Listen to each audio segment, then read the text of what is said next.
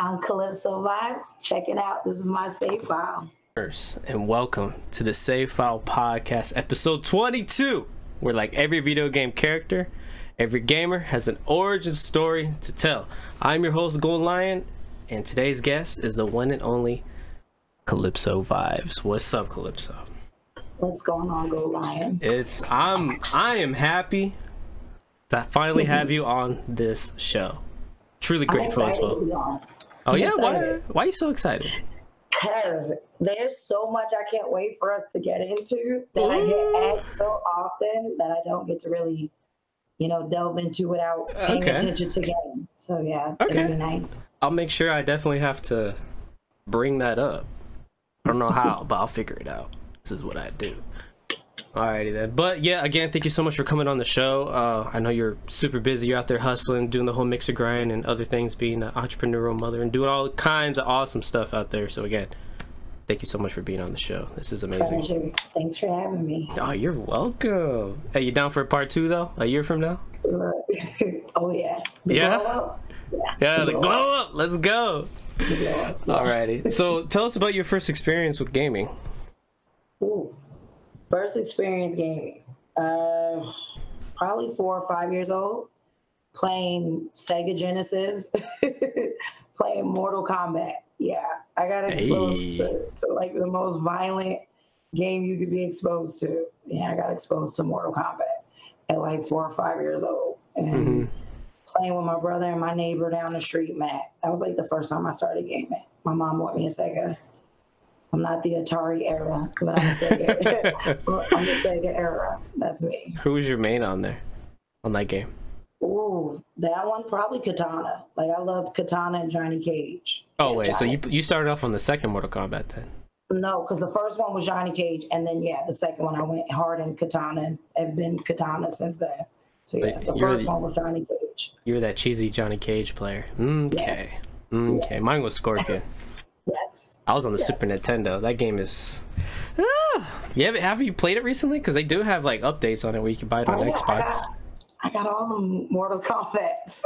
I still love fighters, and I played Super Street Fighter, and I used to be hella cheesy with. Oh my God, be cheating with Blanca and Guile. There you go. And Ken. Those are the first games I owned. Making me think back. Yeah, those are the first games I owned. Street Fighter 2? Probably 2. Like, I don't remember which one it is. It's probably 2. But again, it's like, think of the same time as Mortal Kombat first coming out. So like, it's either 1 or 2. I can't remember. That's being honest. I don't remember which one it is. Yeah, Mortal Kombat for me is one of the games I first started playing. That and Mario on Super Nintendo. I still remember my mom. She used to like not wanted me to play it, and then I complained I had a nightmare, and she took it away from me. I shouldn't have said shit. I shouldn't have said anything. I told on myself, and I was so mad she took it away. Like, no, but yeah, my mom, like, she worked.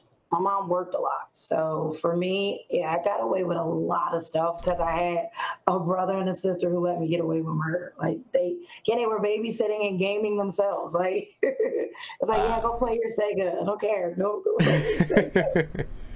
So, that's awesome. All right, so the first segment we're going to get into, Calypso, is character creation. So basically a background of your life and how everything came to be of who you are today. So first, your gamer tag. Calypso, I know you recently went through a little name change. It wasn't Vibes, it was something else. Oh, I've been through a few name changes. Not on Mixer, a lot. More than you should go through. Like I've been the Pudding Queen, I've been Harley Quinn, I've been Harley Quinn, Pudding Queen, and Calypso Vibes. Those have been the 3. So why all the changes? Because I always kept my CP, and everybody thinks CP was like a clan tag. It's not a clan tag. It was legit a community tag.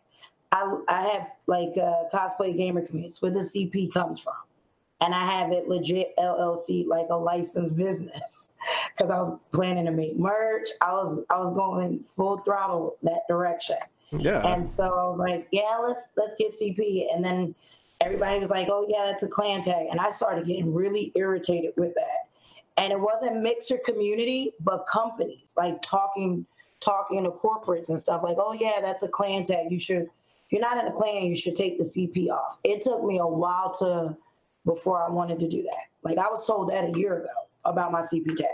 I was just too stubborn to take it off because I was like, no, this is my family. Like these aren't Klan members. These are people I've known and been gaming with since Xbox. You know what I mean? Like since Xbox, not the 360, Xbox and then 360. Like I've known them for years.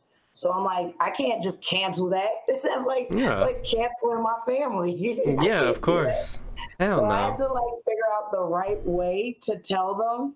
And I was like, once I hit 30K, we had to sit down, talk, and I was like, okay, it might be time to take the CP off. And people started making CP tags on Mixer. And I was like, yeah, I can't have that. What does CP stand for? Cosplay. The LLC company, Cosplay Gamer Community. That's what the CP stands for. Okay, so what got you started to do that?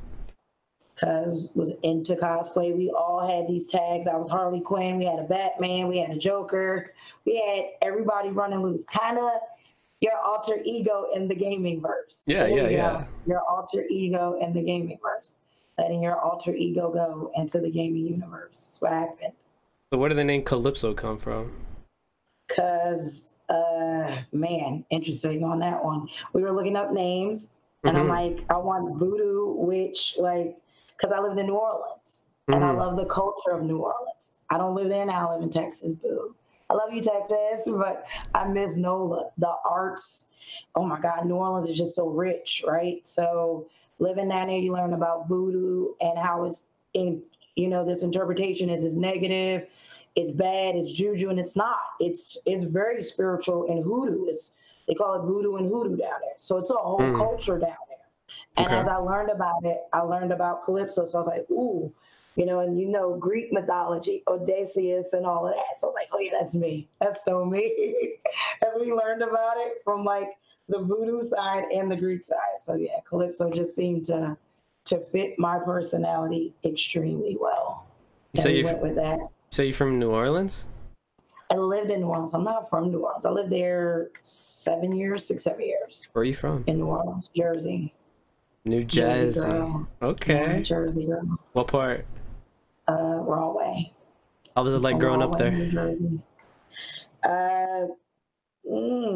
Interesting, because it's a little bit of both. I grew up around wealthy, middle-class Black people, and I guess middle-class, not really middle, like wealthy whites, because the whites in Rahway are wealthy. So like they were affluent there, but you were around middle-class, affluent Blacks, and then the ghetto is like literally 2-3 blocks down the street. So we're always like interesting like that. So is New Orleans. Like the line of poverty and wealth isn't that far off. Like it's a block or two away. So that's pretty much what I grew around. A lot of diversity. And that's probably why I'm different anyway, because I've grown up around both, right? Yeah. So I have friends from both sides of the line, and my mom would probably be definitely categorized as middle class for sure, because my grandmother worked at the welfare office in Rahway like her whole life. So yeah, and went to Catholic school. If you could afford to go to Catholic school back then, your parents were balling. Like, yes. So Calypso went to Catholic school? I did go to Catholic school. I did. That's What's the face you make it? I would have never thought that. Yes. How was it? Catholic school. It sucked. Oh, really? Okay. Please do tell more. Why? Because it's restrictive. Like, to some degree, I think private schooling and Catholic school is good for kids. It's also very restrictive too, right? Because these schools teach you religion. You know what I mean? They teach you religion. They feed you religion. There's not really a chance to discover yourself. You're being taught who to be, right? Does that make sense? Yeah. You're being taught who to be instead of being given the opportunity to learn yourself and discover yourself. There's no room to learn that stuff in Catholic school. It's keep your head down, practice this, practice that, practice this, practice that. It's very disciplined. It's extremely different discipline. And you do lose your personality because you become something they are molding you and teaching you to be. I don't disagree with that at all. Like it absolutely is like that. The structure isn't good structure to me. It because again, there's very little. I think Catholic school has gotten better because they understood that, right? Like religion class was mandatory then. There was no, oh, you can opt out. Now it's not a thing like that. Like I know a lot of Catholic schools that don't do that now because of that, right? Because people are now sending their kids to Catholic school who might not be Catholic. So it became, they realized they were isolating people doing that, right? Like, oh, if you're not Catholic, you can't send your kids here. But those are the better schools. I want to give my kid a better education. Right? Yeah. So they don't require that now. But when I was going to school, oh yeah. So I didn't like it because of that. So that's probably why I'm a little more wild and free. I went through that rebellious phase. It did. It helped create my rebellion. It absolutely did. It helped create my younger rebellion. So how long? Okay, so before the rebellion, like before that, how long were you in Catholic school? 3 years, just 3 years. Because you quit or what? No, moved. I moved. Okay. So I moved to California. And once I moved to California, yeah, I didn't do Catholic school. Is California where you had your rebellious phase? Absolutely. Hey. Tell us more. California is where I like fully rebel because I got shipped out there to live with my aunt and cousin, and they couldn't control me. I was already a rebellious teenager. I was mad at my mom, mad at my dad. Oh yeah, I was out of control in California. Could nobody tell me nothing. And I ended up raising myself to some degree because every household I've grown up in, and it's a blessing and a blessing and a curse, right? You know how we're always angry at our parents, like, oh, you don't show me enough attention. And it's hard because either they're working all the time or they're considered bums, right? Because they're not working. It's a hard line to be able to make a really good living and still be there for your children. It's damn near impossible because you're not giving 100% of yourself in one or the other, right? Yeah. So that's why I try to take those days off. And those are the days off that I need to be 100% there, right? Not half a day there. Fully 100% that day, fully tied into the kids. That's how it should be because it's hard. Like the adults I've always been around, either nurses, you know, my mom been in her same job like my entire life until she wasn't and got bought out. But everyone I've ever, all the adults, my dad ran his own business, my two stepdads. I wasn't raised by my biological dad. I had two stepdads. They both worked like 8, 12-hour jobs. So I was never really around adults growing up, the adults that should have been raising me. Yeah. And it's not a diss to them. It's really not. Now that I'm older, but when I'm that age, it's bad because that's the age of influence. That's the age where all these traumatic things, good or bad, happen to you. You know what I mean? So it was really my teenage puberty years was a lot harder than it should have been. I had to learn everything on my own instead of having like the adults tell me these things. And these are the combos I try to have, like even with Woody, my significant other, about, because, you know, he has a girl and a boy. And I'm like, you got to, like, you can't force yourself on children, right? But you also at the same time have to let them know, like, I'm the adult, I'm here. And you need to know that I'm the adult in your life, right? Whether you like it or not, because it's for your own good. They have to know that there's authority there and love there. That's why it's the good cop, bad cop, you know, comes from. Yeah. It has to exist. It really does. You need a sense of direction. Yes, because you'll discover these things from other people, and you don't know who these other people are. No. You know, so their influence end up being on your children, and then you're mad because you're like, when you start acting like that, when you start talking like that, that's how I look at my son sometimes. When you start talking like this, where do you get that from? We don't talk like that in here. And you start to realize it's some outside influences because you're not around enough. That's why streaming is hard. Oh my God, it is so hard to stream and be a parent. It's extremely hard. Explain that. Because if anything I've ever done in my life, this is probably the hardest thing I've ever done, in the sense of balancing mental health, balancing my children's mental health, my, you know, my significant partner's mental health, and my own. You know what I mean? It's a lot. It's a lot. And it's overwhelming at times. And sometimes I think that none of them get to see all that overwhelm over me, right? Because I'm always the strength in the house. So they don't be like, you know what I mean? They're like, oh, she's all right. You know, and I'm like, yeah, I'm really not okay. That's what sucks about being strong, is that nobody asks if you're okay. Thank you. I say this all the time. You're strong. No one thinks you're not okay. Yeah. Because you mask your hurt through strength. Yeah. And I'm like, people don't realize strength sometimes is a mask too. It's two things. It could be two things. It's there because of what I've been through, but it's also become my armor and shield. That's my shield and my sword too. So like, yeah, don't test me or try me, because I do know what's up. it's two things. Yeah, it's two things.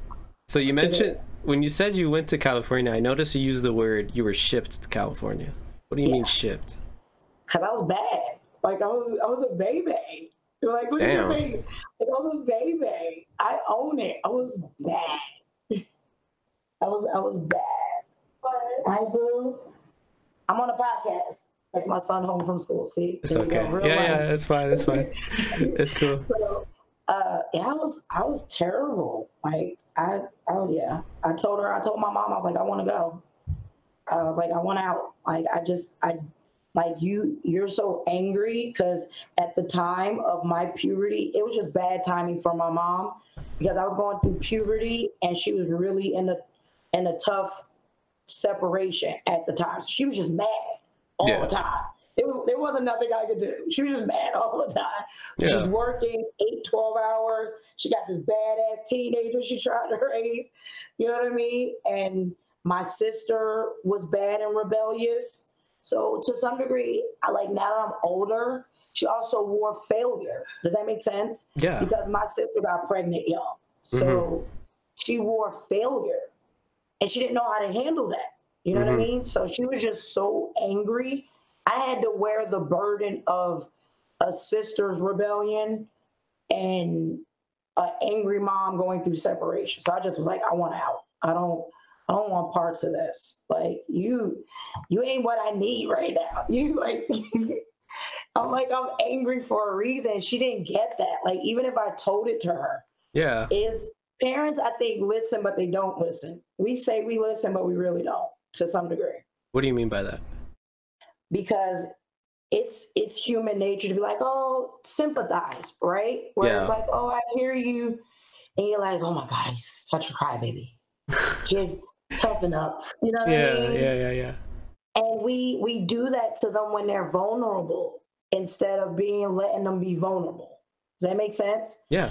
We strip people out of their vulnerability and tell them they got to toughen up. Start crying. You're a crybaby. You know what I mean? No, you should cry. If you're hurting, cry. It's okay. Like, let that out. And I really didn't have that outlet to be told that.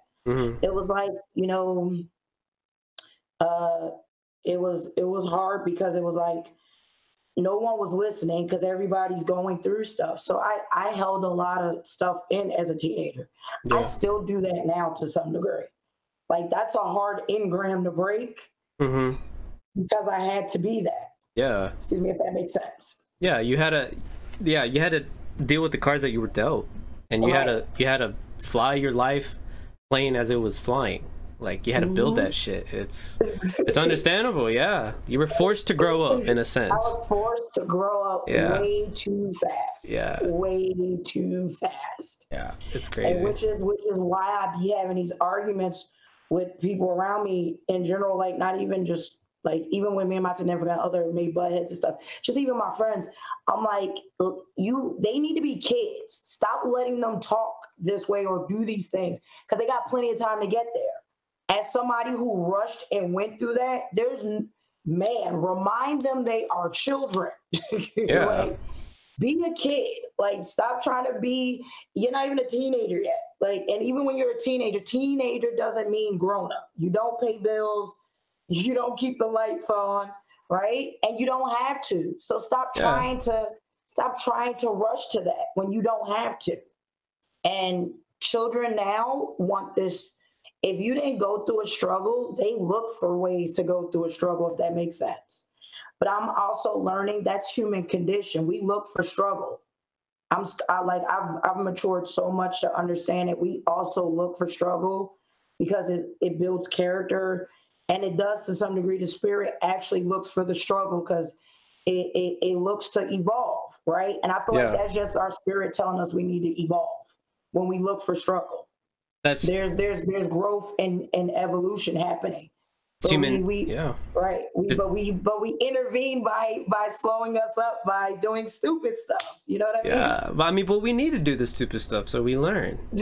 The two things can be true though.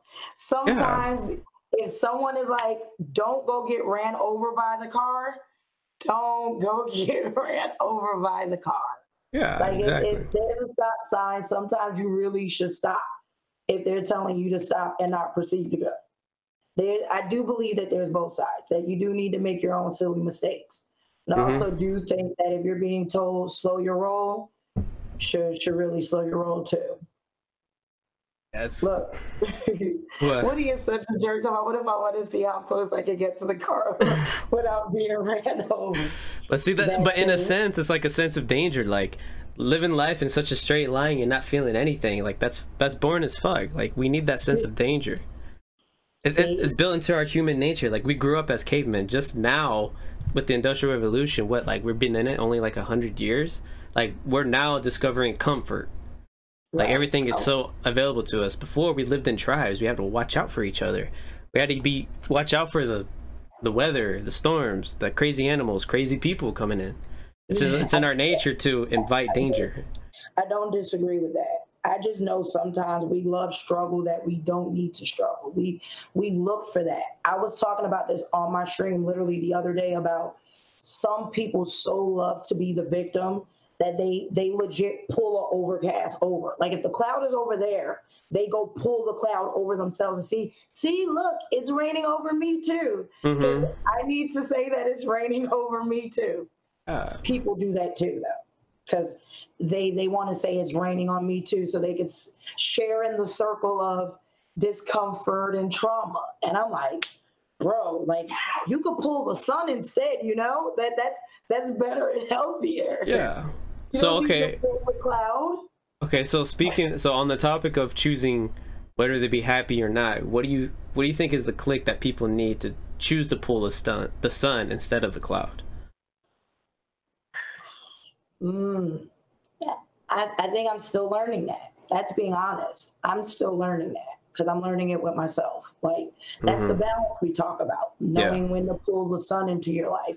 That's going to be a constant struggle of knowing when I need to pull the sun into my life, right? But I think I'm getting better about it, at least to start understanding.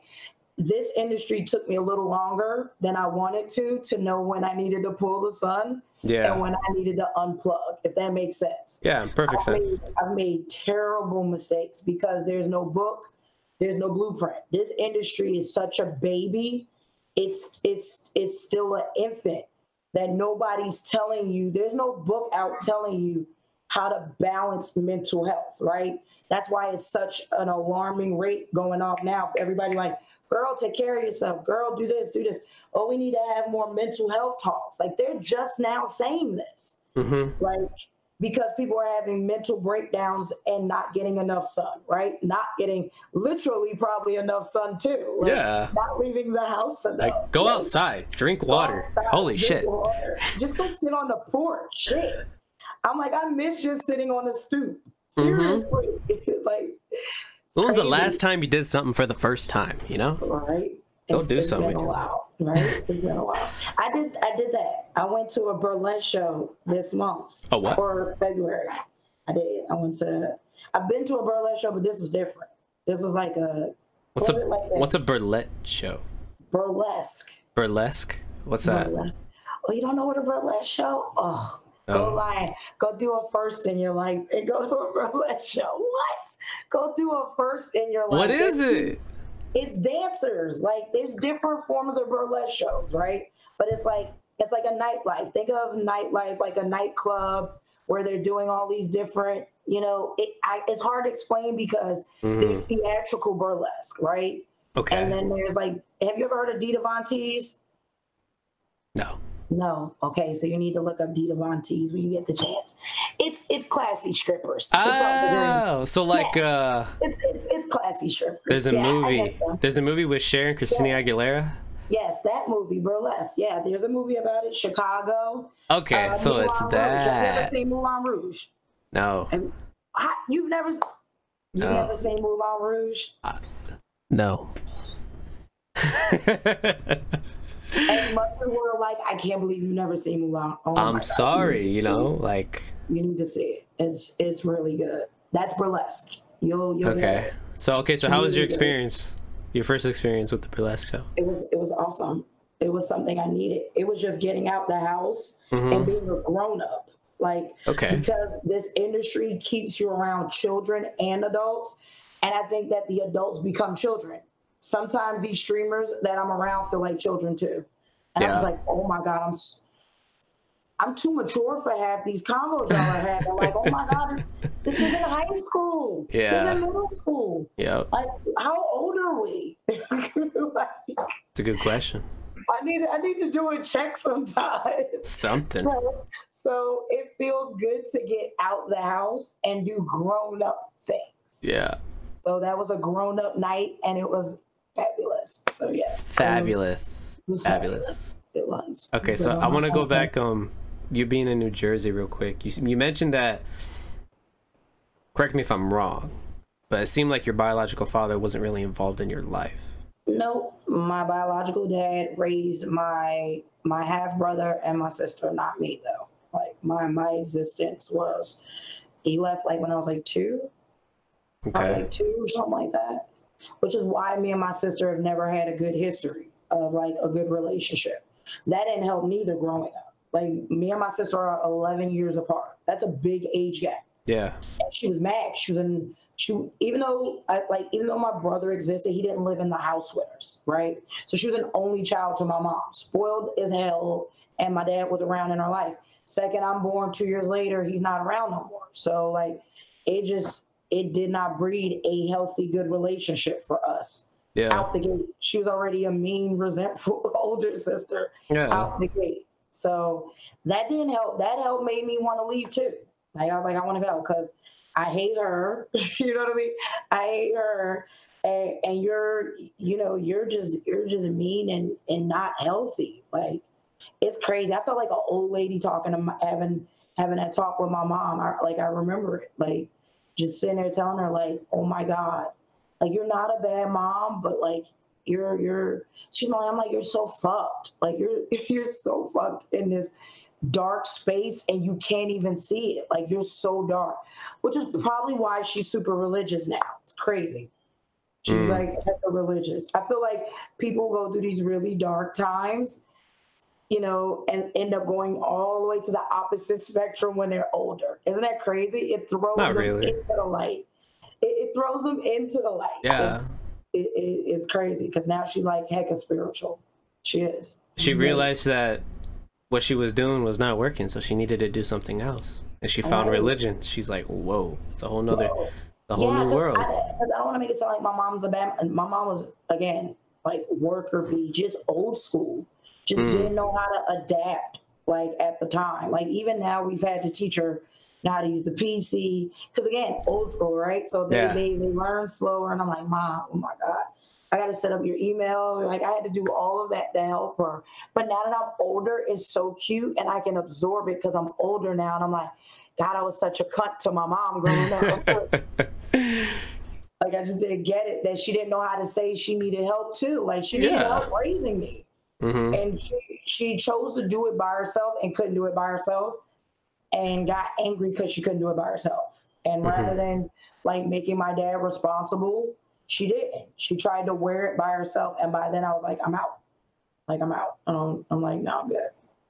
What was the trigger for your dad to choose not to be involved in your life? I have no clue. They didn't work, and anytime he came up, they relationship just got really toxic and bad. So that's why they anytime I saw him around, they just couldn't agree. I just remember them like her, and it's bad because my mom compromised so much of herself to always have him come over. He would stay at the house.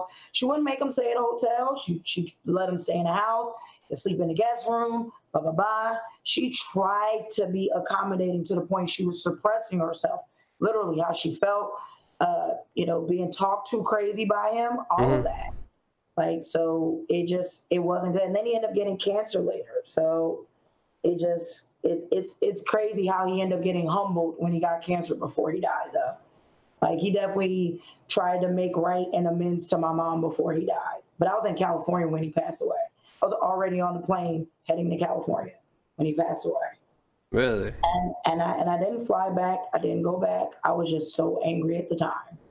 Like, I didn't even go back. Like, is there a regret there? No, and I'll tell you why. I think because I've gotten older, I've learned to grieve differently, if that makes sense. Yeah.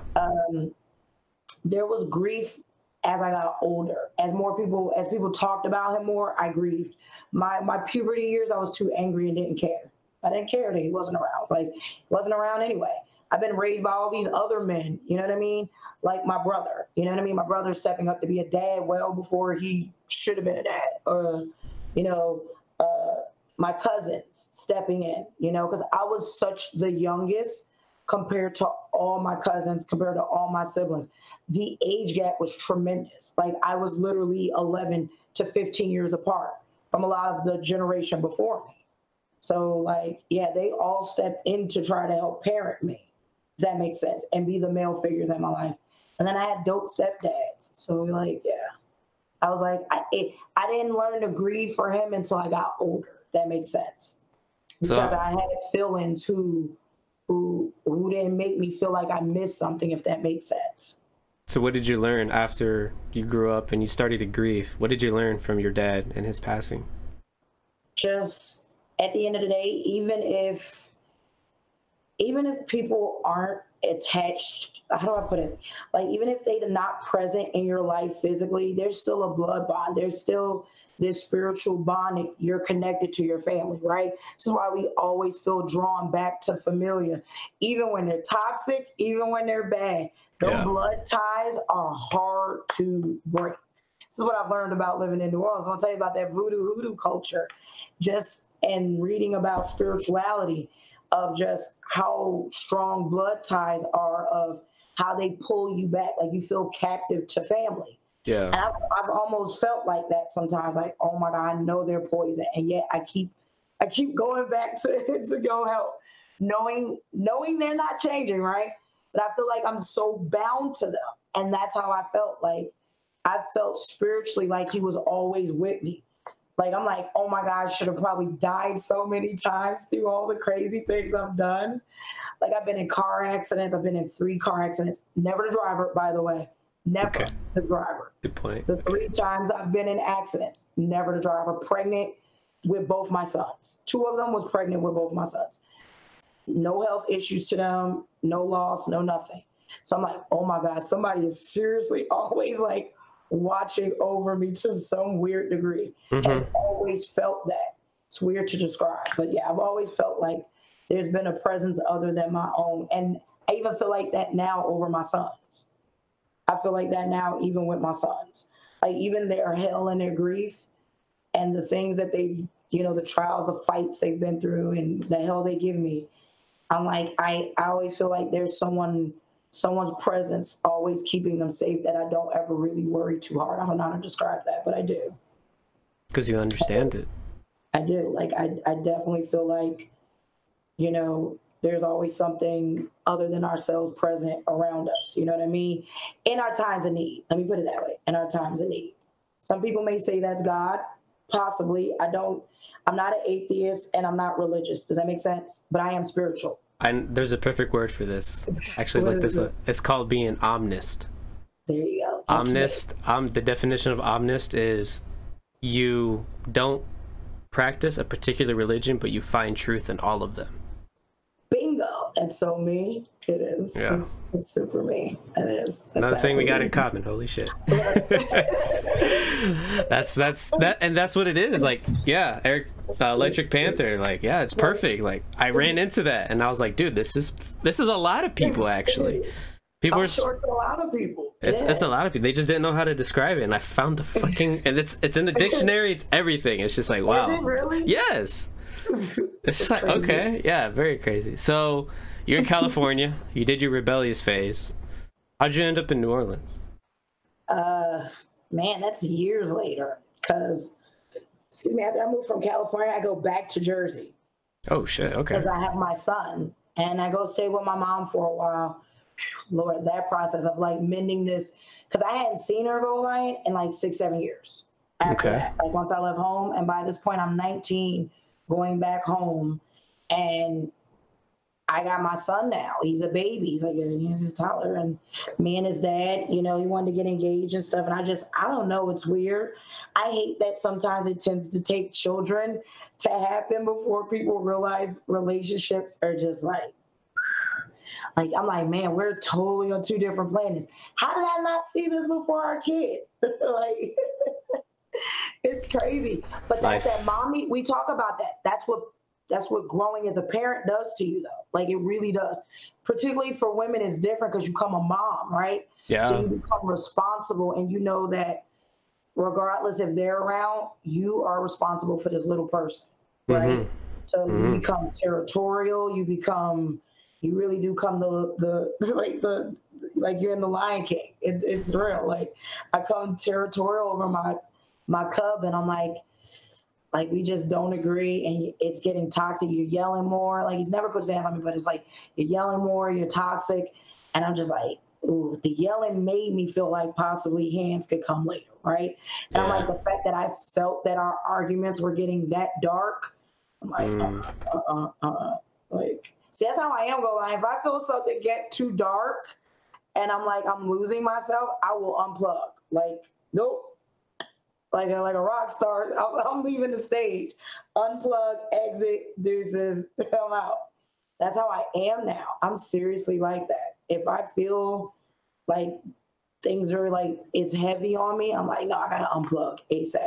Like, you think it's because you've had a lot of experience being in that darkness? You know when it's coming? Probably. Like, I can tell when it's swallowing. Yes. Like, I can feel when it's consuming who I am. Yeah. And it's killing my own light. Yeah. If I feel like something's taking my own light, I'm out. Like, I can't do it, you know? And that's how I am about my relationships now. So, like, me and my mom, I go back and we repair our relationship. That was rough. It was rough. Only because at this point, she's so happy I'm back. And I think I was still bitter holding on to them, you know, them childhood engrams. Like, God, I hate being back. Like, I'm like, God, I'm so mad at you still. And it's like, grow up. You're an adult now. And it's crazy. I hit that age and I reverted back to being a child for like a year. Yeah. For like a year. It's crazy. Like, being around her always brings the kid in me out. It's crazy. It's a trigger. It's a trigger. She's literally like a trigger that's like, oh, time to be a kid again because my mom's around. It's probably how a lot of people feel. Like, and now we are so tight. Like, I think I know when she's sick. It's weird now. It's like gross. Like, I'm like, I can sense when something's wrong. Like, I'm like, yeah, I need to call my mom. Like, something's weird. Like, there's this weird vibe. And I'm like, I'm okay. Kid, y'all all right? What's this I'm feeling? Like, this is uneasy. Who am I feeling, right? Like, who's going through it? And I literally call my siblings and my mom. And it's crazy, but I feel that connected to my mom now. But that took years of repairing. It did. So for the people that are listening and they're struggling in this, almost in the same situation as you, they're struggling to make amends with their parents due to past experiences. What's some advice you can give them to help them make amends with that? I appreciate that, Harley. Honestly, oh man, it really does take it really does take you guys probably both being in a place of vulnerability, if that makes sense. Like, honestly, we got there because I went to church with her one time. Ooh. And she cried. And she's like, you know, talking about me. And I'm like, oh my God. Like, I'm sitting there and it gets me emotional now, but I'm sitting there and I'm like, holy crap. She's like talking about the things she regret in front of the whole church. And I'm just sitting there like, wow. Like, I had to take that in, right? Like, because I'm like, I always felt like maybe she didn't care. And all, of course they care, right? So like, she didn't care that I left, and I was carrying that anger even moving back in. And she's just like revealing all this in church. And I'm like, it's a humbling moment. And it's just like, wow, like, wow. So it's like, Mom, I didn't know you really felt like that. And she's like, of course, like, you're my kid. And I'm like, it's the first time you said that, though, like, in years in that way. And I'm just like, we didn't talk. My mom's not one to reveal her heart much, if that makes sense. Oh, yeah. Because, again, she masked her anger. Remember how we were talking about that? Masking your anger. Does you have to be strong? And yeah, because she has to be strong. Yeah. And now when I see her do that, I'm like, Mom, you can take the mask off. I got you. It's all good. Like, you talking to me. Yeah. Like, I'm the one, I'm one of your kids you can take your mask off with. It's okay. You don't have to you can cry. You don't have to be strong all the time. Like, Jesus, like, it's okay, right? So that helped. Like, once we had that talk where I said that to her, like, and it really does take you talking like that to your parents, because your parents are people. Like, at the end of the day, they really are.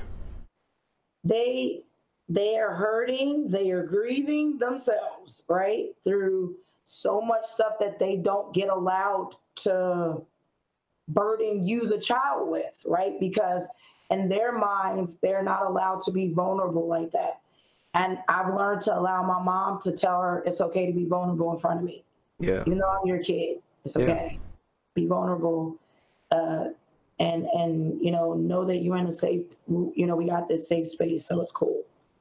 That's how I would approach them. Like, literally with that, like, look, you don't have to keep masking your anger or your hurt or your disappointment. I'm like, even if you're disappointed in me, say that, right? Like, it's okay to say I'm disappointed in what you've done, right? Because she doesn't want to hurt my feelings. So she don't want to tell me she's disappointed that I've chosen this route, right? Yeah. My Mom, it's okay to say that. Like, sometimes you might need to hurt my feelings. Like, I need that wake up call, right? Like, damn, Mom, I didn't think it was that bad. Like, no, it is. And you need to see it. And I hope if I say this, you feel that, and it'll make you think about it.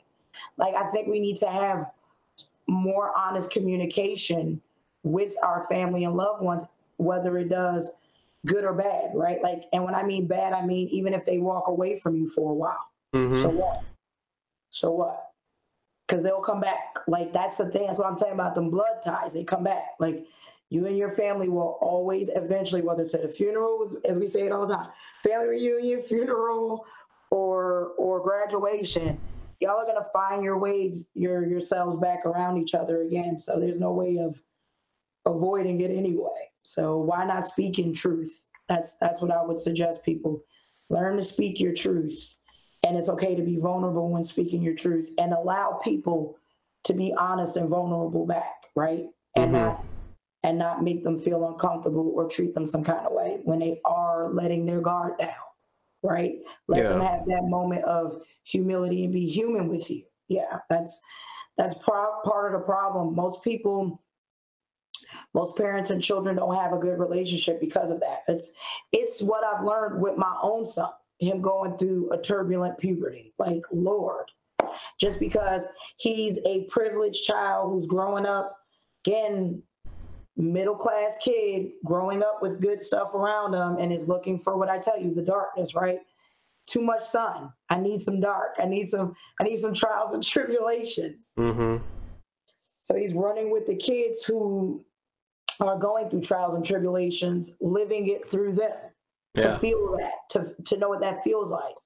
So I've learned to understand, I gotta let him feel that too, right? And I'm like, when you're done, and you see the consequences to that, though, I'm here. Just so you know, like, just know I'm not going to save you from them consequences, which is what I feel parents do too much. Yeah. Goal line, which is why I think we chase it when we're older. Does that make sense? Yep. Our parents, like, oh, you're going to fall. Let me put this mattress under you and let it catch you, right? So it's a cushioned fall. They don't let you splat on your face, and you need to splat on your face and be like, wow, like at a young age. Yeah. That's the difference between these kids who are growing up with billionaire, millionaire parents, right? Because they're seeing it. They're being groomed in it. Like, look, I'm going to let you make these mistakes. And if you don't, I'll groom your sibling. It's brutal like that. It's seriously brutal like that. Like, you don't want to get with the program. I'll have another kid and groom that kid to do it. Yeah. And they'll listen. So it's you have to let them see the brutal, feel the brutal young, so that when they're older, they don't look for it. And that's why probably why I don't look for it now. I'm older. I'm like, you can keep that. You can keep that shit. Who want to live like that? I don't want to live like that. That's. I'm like, I did that young. I studied a little bit of psychology of children, especially with like umbrella parents, like how you said, here's the mat so you don't get hurt. Right. And a good line I remember the person saying, the psychologist, he said that you have two choices. Either you teach them about the world and get hurt, or you let the world teach them about the world and they still get hurt. You gotta choose. But what you're doing is interesting. You're given, because you've experienced both the sun and the clouds. It's interesting because you're giving them the balance, is what it is. It's like the whole thing, like my mom. It was the exact same thing. I was a fucking asshole. But she told me, she's like, listen, see what you're doing. If you go to jail, I'm not bailing you out. That scared the hell out of me. I was like, you know what? So that's what really, like, that was the boundary, So that shit was crazy. But yeah, it's awesome what you're doing with your child. Applause to you to that. It's awesome. Yeah, I got two boys. I had two of them. So the oldest is taking me through hell. The youngest is watching. And he's like, yeah, no, I don't want that smoke. Yeah. He's like, I don't want that. He's like, yeah, I'm good. You good. You let her spew her fire at you. I'm good. Yeah. So he does other stuff, like goofy stuff. Like, my oldest is my hell. That's the remember I told you the balance, right? These are my kids. They're like this. Yeah. They juggle off the two sides. For real. Yeah, you're making me scared. I don't even know if I want to be a parent anymore. But... Listen, 29, no kids. I'm running strong. I don't even know. The farther I get, the more I don't even. It's just like. It's okay with just being an aunt and an uncle. I tell people this in this climate of the new America. Yeah, you really should think twice about like having children. Like, college ain't getting cheaper, diapers ain't getting cheaper, food ain't getting cheaper, rent isn't getting cheaper. What's the face you making? Like, you're just like. I'm agreeing with everything. Like, yeah, you're right. Like, nothing's getting cheaper. So like that, a kid itself is a bill. It's a bill of love, as they say. Yeah, it's a bill. All right. There was also a statistic that the average parent spends $500,000 on a child until they hit the age of 18. Oh, I think it's more than that. Ooh, they lying. Well, I mean, you're middle class, so. I'm just saying, like, that stat. How old is that stat? I read it a while ago, so yeah. Yeah, see that exactly. Imagine the stat now, like 800,000, probably a mil, fat mil. Especially all these kids want to be streamers and shit and YouTubers. All the money that they're spending on internet technology. Yep. Fuck out of here. The bill. How'd you get from Jersey? You went back to New Jersey. How'd you end up in New Orleans? New Orleans. My stepdad lived down there. Okay. And at the time, I was like, oh, so like I hadn't moved out on my mom's place, and then I was like, I'm so ready to like live somewhere else. I've always been a traveling gypsy, Gold Line, because I've been a bartender in my life. So I was a bartender through all the years of my life, bartending, cutting up, you know what I mean? Like, I was young, I was 20s. I'm like, yeah, my son had his dad, so he would go to his dad, my mom, my aunt. I had a whole support system out there. So I was like, woo! So I was all over bartending. I would go to Miami. I would travel. I made good money in my 20s. Like when I hear people like, ooh, girl, like, or bro, like, what are you doing? Like bartending, quick class, and you can make grip, like bank, and you can travel with it. Like what? I'm about to do that.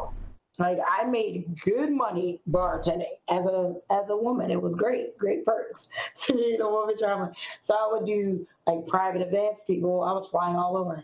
So I've always been a travel bug for that. And I've lived in Miami. I've lived in Vegas. I've lived in New Orleans. I've lived in California. I've lived in Jersey, and now I'm in Texas. So like, I love living in different places. Oh, and I lived in Oregon. Sorry, 4 years in Oregon too. Like, I like experiencing life in different areas, right? Because you get culture. When you live in different places, you get culture. So that's part of why I like living. I'm not tied down to anywhere. Like I will, if there's someone's like, oh yeah, you ever thought of living there? No, I haven't. Let me look at the cost of living. Because of this, like everything I've ever done for a living has been portable living until I moved to New Orleans. And my dad was like, yeah, have you ever thought of running your own business? You should come down here. So I did. I went down there. We talked about it. He's like, I'll invest. And he's done real estate my whole life. Like that mofo made money. Like, okay, like he did well in his life. Made real estate. So he was like, I'll help you invest and help you get the loans. So I started my own clothing store in New Orleans. And I had my own clothing store for like 3 years in New Orleans. And I loved it. And then it got to the point where I was ready, like we shared a store. So I split a storefront with his friend. And I was like, yeah, I'm ready to branch out on my own. But when I did that, he got cancer right as we were about to split and get my own storefront. He got cancer. So the cancer didn't kill him. There is a good side to this story because he probably should have died 5 years before he did. Seriously. Oh, man. And he did the holistic route, right? He's like, I don't want chemo. I don't want treatment. Now, listen, I don't want to be like I'm endorsing holistic. There's pros and cons, swear to God, to both. It was expensive. Oh my God, expensive. That's how much money he was making though, like doing real estate. So he wasn't worried about it. Like he was flipping, selling houses. So he's like, yeah, I'm not worried about it. Holistic can work to sustain living. I don't know if it cures cancer. There are some people who I'm sure have been cured of it, but I wouldn't say that it cures everybody because it doesn't. Like it depends on what stage you're in and all of that. Yeah. So for him, he got it early. He was able to sustain, right? But they never took the cancer out. It was just keeping it to stage 1, right? Without it spreading. So he just, tonics and all that. And it wasn't a big ritual for him. And he go get IVs and all that. He wanted that. He didn't want the chemo. He was adamant. He's like, if I ever get to the point where I need chemo, I'd rather die. And I was just like, why? Because we've seen what it does, right? Like chemo, no, regardless if people live afterwards, it is so brutal. I have a grandmother, I have an aunt. I've watched it. It is horrific to watch people go through chemo, especially if it's aggressive. So he was always scared of that. And it's crazy. I'm like, for someone who's fearless, right? You're scared of the chemo. It didn't make sense to me because it was like, I ain't afraid of dying, but I ain't gonna do this chemo though. Yeah. Right? So I'd rather prolong it and maybe cure it. He prolonged it and then he ended up dying like 3 years ago. So I ended up staying in New Orleans longer than I planned. Originally, that wasn't the plan. But I ended up setting up, I started doing well, being around him. Like, that's what I'm saying. You're a product of your environment. He was such a hustler and, 70-something years old. Go line, when I moved down here, he was 69. And you'd have thought he was 50. Like, he looked good, moved good, ate good. That man was out, diddy bopping at the strip club. If I wanted to take him to the strip club, he'd go to the strip club. Like, best dad ever. Best dad ever. But in the sense of, like, it's just reckless too, though, because reckless, he used to drink. And he was a recovering alcoholic, like 30 years sober, 35 years sober when he passed, though. and he lived a hard life. So I guess he just, had a different freedom about him. See what I mean? When you lived and gone through your trials, you learn to live differently. So that kept me in NOLA longer. And my sons didn't want to leave him. My sons was like, no. He became more than just Pa, right? He became like dad and Pa in the same flesh. So he's like, yeah, we don't want to leave Pa. Like, Pa's old. I love Pa. I don't want to leave Pa. He's like, yeah, these my kids. Like, I'm like, you made your kids, bro. Like, can't tell me what to do with my kids. I'll take you to court. Like, he used to threaten me like that over them kids, bro. It's like, I'll take you to court. Like, these my boys. Like, I'm gonna see them grow up and be men. Like, he's like, I'm gonna have a hand in knowing that they're gonna be men, and I help cultivate that. Yeah. Right? He just wanted that so bad because he failed as a parent with his own kids. Yeah. Like, his own biological children, were rich, spoiled, and assholes in the later years. Like, got accustomed to that. So, like,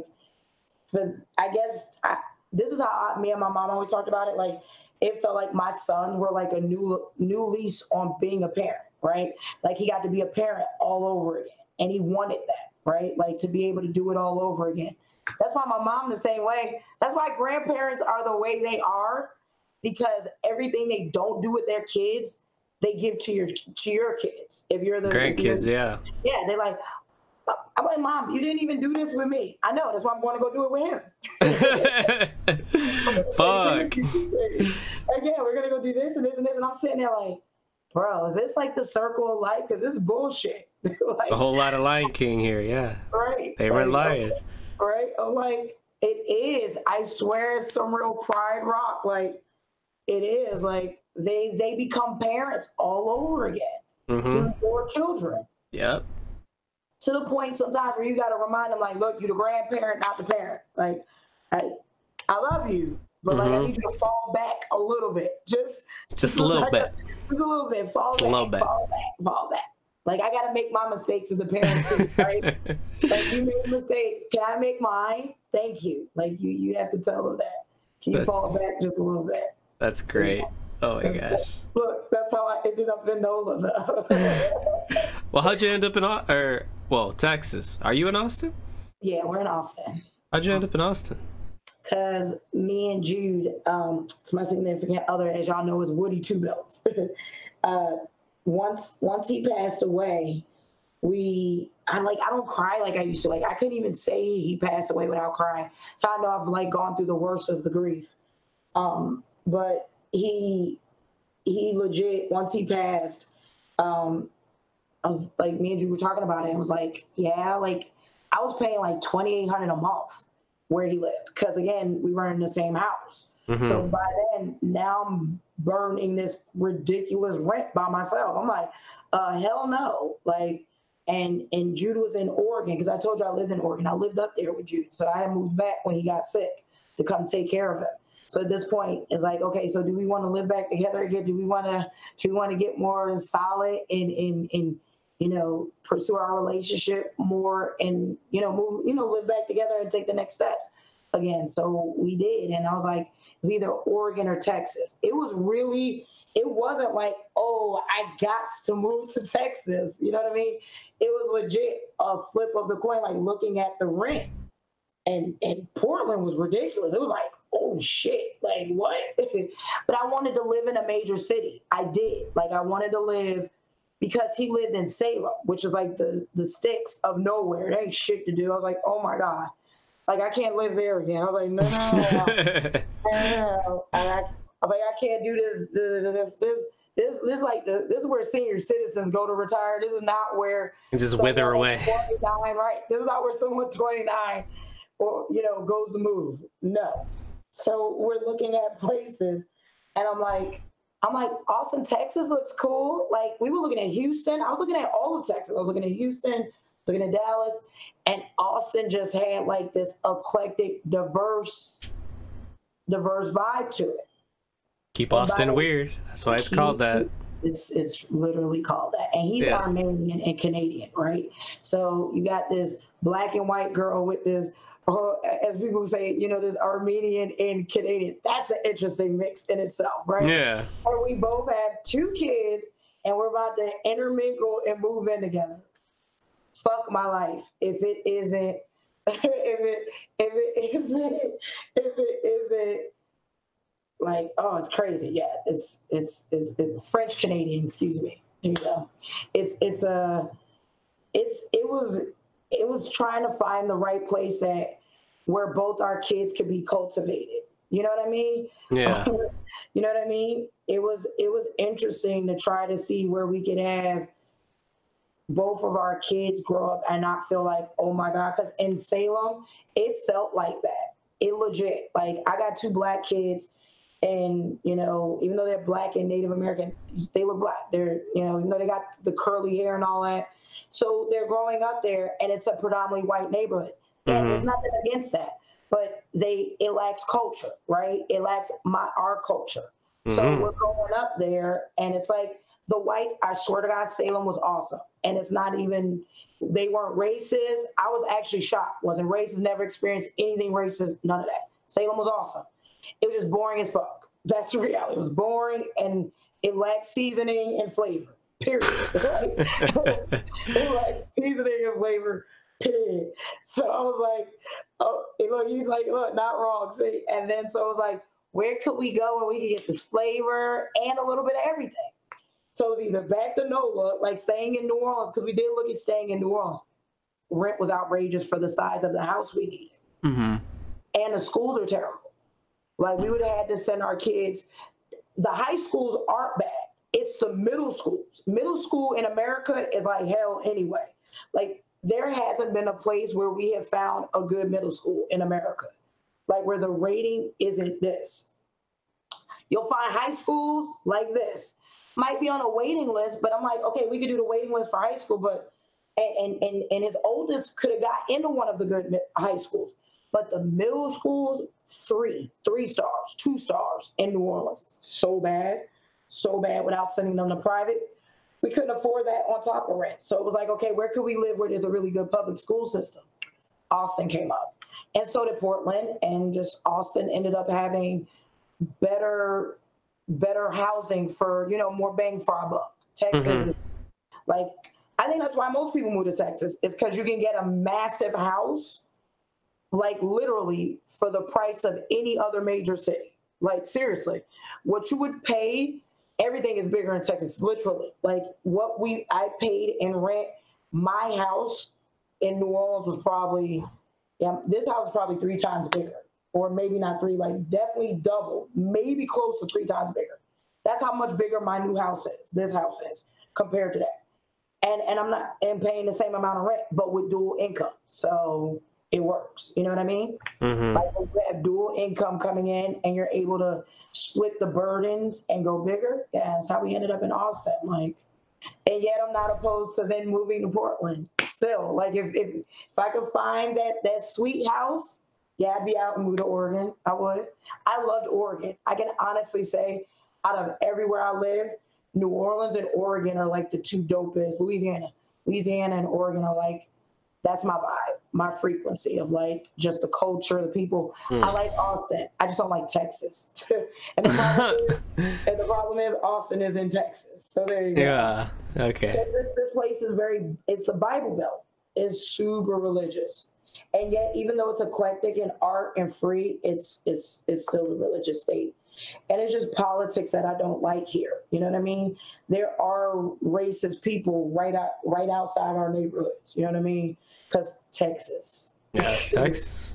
That's crazy. How did It's like that.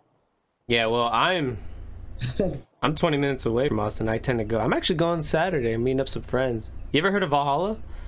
Yes, I've heard of Valhalla. the esport place, right? Yeah. Yeah, look. Yeah. We're me and a buddy of mine, we're working on something with them in the summer. Hopefully it goes through. It's gonna be great. Yeah, can't wait for that. They had a list for signups for what's it called? Oh well, that's something other than that. Yeah, it's something other than that. No, I know. That's what I'm saying. That's how I heard about it. Really? Yeah, that it's an esports lounge and all that. But yeah, it's a good vibe. Sign up to do that. So yeah, I've seen it. We rode by it, we walked by it and stuff. Yeah. How'd you get into streaming? Ooh, fluke. Streaming was such a fluke. Oh my god, we legit started streaming. What's the name of that game? Costume Party. Yeah, I stream Costume Party on Twitch. The hell's that? It's a game. Just called Costume Party? Called Costume or Costume Quest. Yeah. And it was like, I was like, I want to stream it, right? Because I'm looking, right? And I'm like, we got a camera and all this stuff. And we did the first Layers of Fear. So I'm on Twitch and I'm like, let me check this out. I saw Mixer though. Like I signed up, I looked, and I was like, yeah, but they don't got no viewers. Like it's a baby site, right? Like at the time it was Beam. So I saw Beam, I signed up for my account. My account was old. I surfed it, I looked, I was like, yeah, this is still a baby, right? So then I went and did Twitch, and I was like, yeah, and I'm not looking to do it like that, right? So it was like, so we did Twitch, and it was fun. It was talking, they would chat, and they loved it. They loved Costume Quest on Twitch. It did well. So I was like, I like this feeling of connecting, talking to people while gaming. I'm like, you know what I mean? It was like discovering this new hobby. Like, wait, you can game and be talking to people. Yeah, they like what you're doing. Yeah. So that was the first high. It was like, it's a high. I don't care what nobody says. Streaming is almost like a form of a drug. It is. It feels good. Nobody likes to consider, compare it to that, but it is. It's like a drug, because once you realize that you're good at it or you like the engagement of it, it's usually all it takes. And once I got the engagement and the feedback, I was like, I love how this feels. I was like, this is dope. This is dope. So I was like, yeah, I want to do more of this. And I ended up getting off Twitch. It was crazy. I did that stream, did a few streams, and then I didn't stream for like 2-3 months. Got on Beam, checked out streamers, talked, kicked it, even started modding for a few small streamers. And then I was like, all right, maybe I'll go live. You can do your Xbox, right? Xbox and stream directly. I was like, oh my God, that's fantastic. I don't need all this, my laptop. And that was too much to me, right? Yeah. I'm like, I could stream and see my chat while streaming. So I did that through the Xbox, and I loved it. And I did that for a while.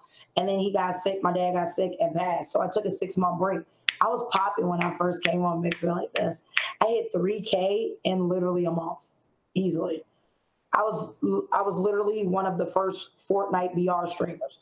No one was streaming it. I was literally one of the first Fortnite VR streamers. So my gamer tag was CP Harley Quinn. That's a fact. I was literally one of the first streamers streaming it, because I was streaming Save the World.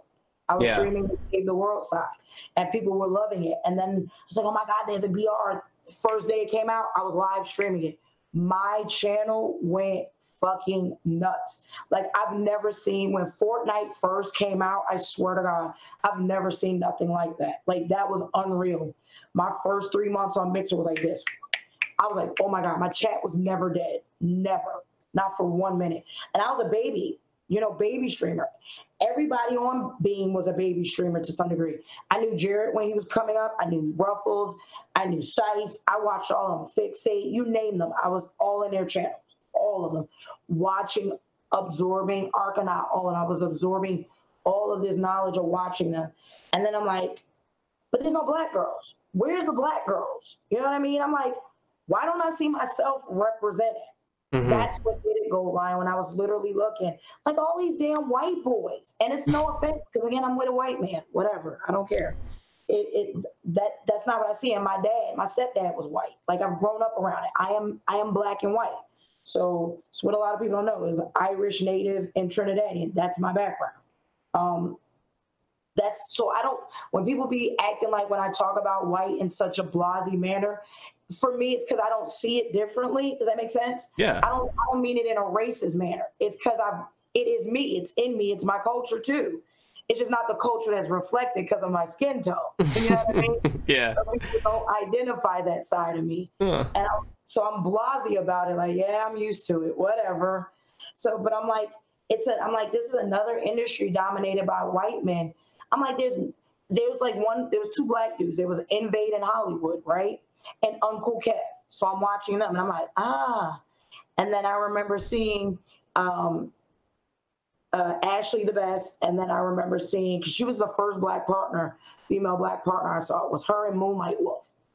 And I'm cool with Moonlight Wolf. And, you know, Moonlight Wolf was just like, yeah, you should get into it. But Moonlight's in the industry too, which I ended up learning later. Like she was, you know, Xbox MVP, all this stuff. So I ended up learning more, like, you know, I would poke her for the industry side, right? Like, I'm like, ooh, like, let me hear some stories about this and this and that, right?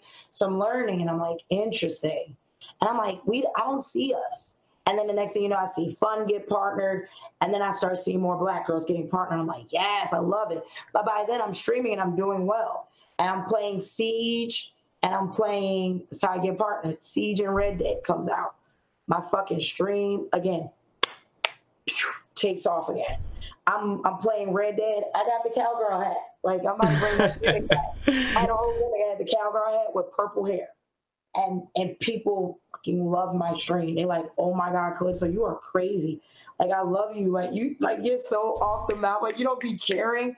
But like, I do. Like, I'm not rude, but they're like, you're so free spirited and you can see it. You know what I mean? Does that make sense? Yeah. Like, I can see it. Like, and I love it. So like my Red Dead streams, fucking 100+ every day, lit.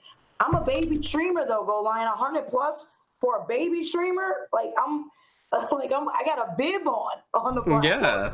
And I was crushing it early, and I'm like, oh yeah, this shit's gonna be easy peasy. Like, you know what I mean?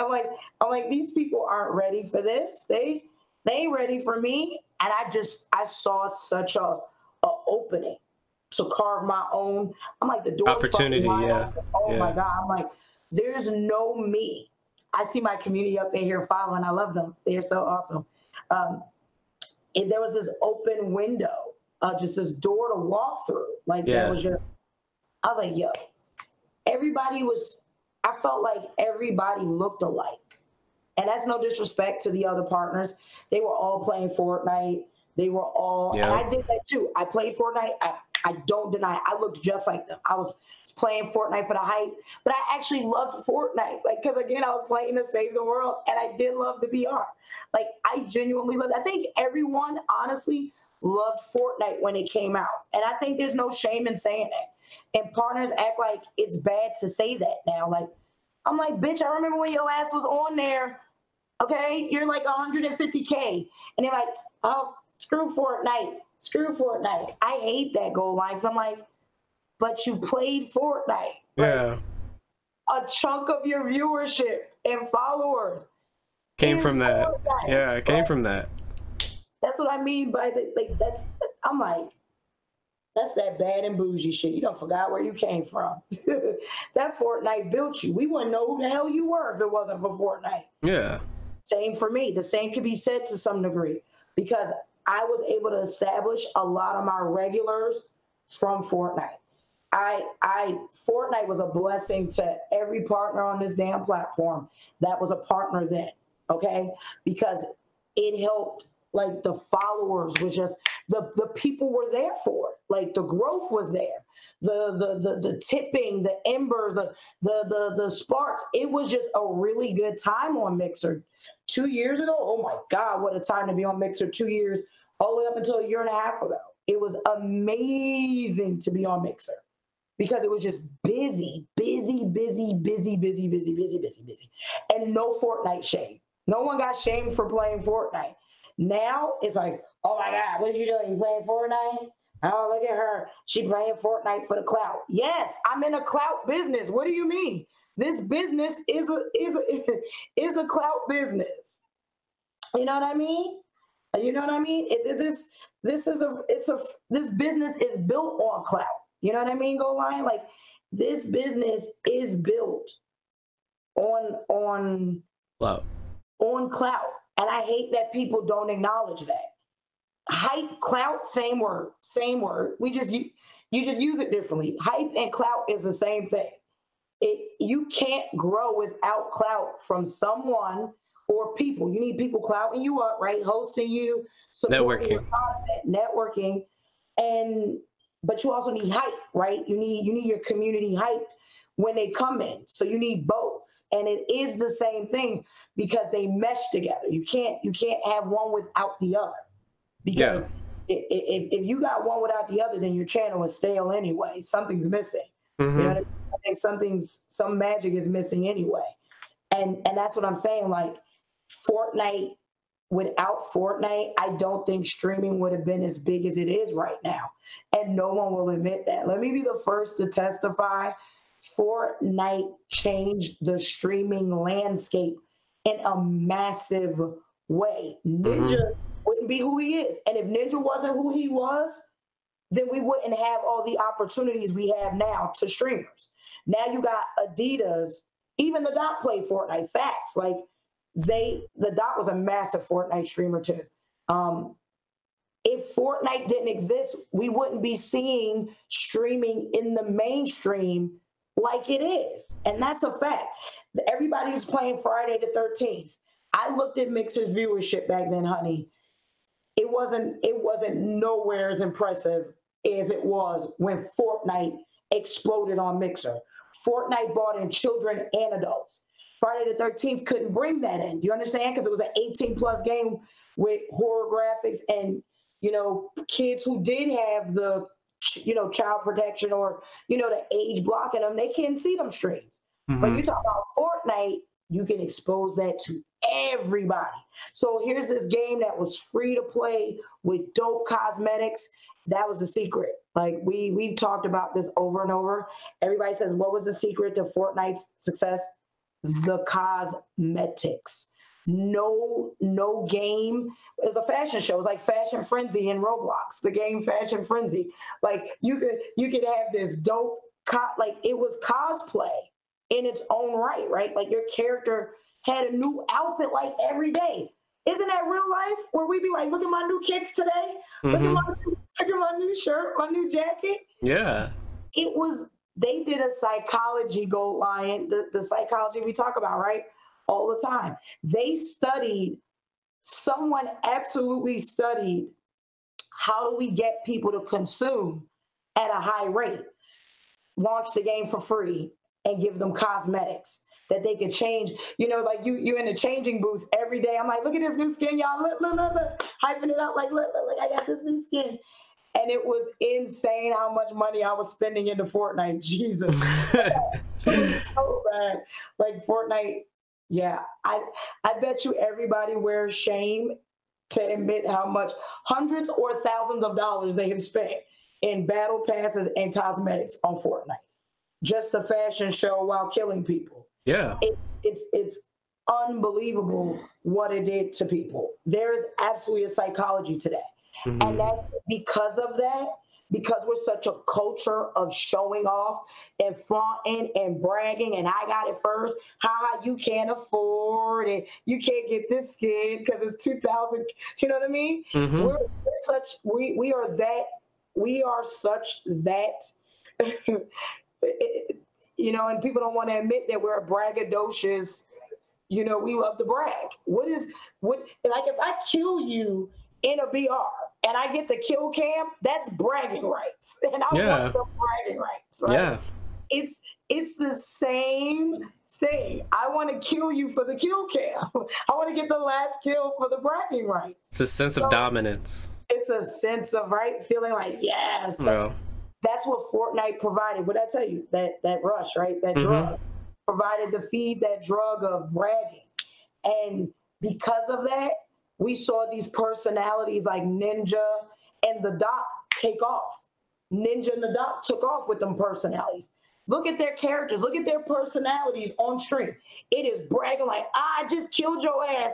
Get out of my lobby. Get lobbied, kid. You know, it's all of that. So it fed that, and people tuned in more.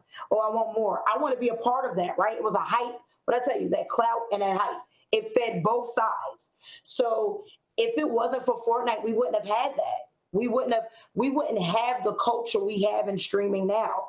We wouldn't have sponsorships. We wouldn't have partnerships of all of these things. And them dudes absolutely opened the door to that.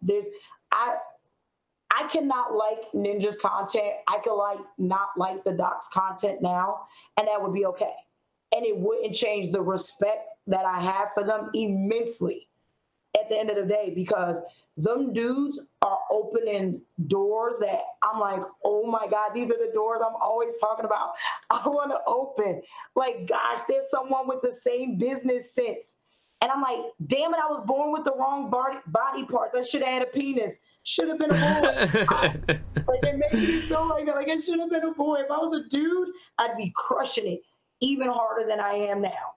And that's the problem, though. Like, I feel like this industry is sexist. Is all hell. This industry is super sexist. No one wants to talk about that. It's sexist. It is. I don't get the privileges the dudes on this platform get. What do you mean? Because I don't have a penis. Like, and I'm gonna tell you why it's like that. It's the industry was built on men. And it's not even in a way of like saying it's from a feminist. It's not even about a feminist standpoint. Let's talk about the facts, right? Who are the biggest streamers? You look at the top 10, it's all dudes. How is that not proof? The list came out recently. The top 10 streamers are all men. Even Pokimane, who is crushing it, didn't make the list. How is that? She's the top streaming female in the world. How the fuck is she not on the top 10 list? And she's not. She doesn't even make remotely what the dudes do. Go Lion, and yet she has their viewership. She has higher viewership than Ninja right now. That's a fact. How is she not making the top 10 list? How is she not getting paid what he's getting paid? And her viewership is higher than him right now. When Twitch signed her, re-up her contract, why is she not getting paid what Shroud and Doc and all these people get paid? This is women's frustration in this industry. It's like, oh yeah, because she doesn't have her bobs out. She don't need her bobs out. She's doing it without her bobs out, and she's still, now don't get me wrong, she's getting millions of dollars, but this industry is no different than Hollywood. Women in Hollywood don't get paid the same. That's a fact. So I don't expect this industry to be too far off. And this industry has been built on men. The origin of the first set of people who made it big are dudes. So yes, I'm sure that there was a demographic done that showed that most of the viewers are what? Men. So yes, they cater to men. And it's not like it's done on purpose, right? Because I'm seeing the change. We're seeing more women represented. We are seeing them, but it's slow progress. It feels so slow because I'm like, we're doing the same numbers now. Catch up, companies. You understand what I'm saying? We're doing the same numbers. Why am I not sitting down talking? Why are we not talking the same business that you talk to Ninja? You know what I mean? Why am I not talking the same?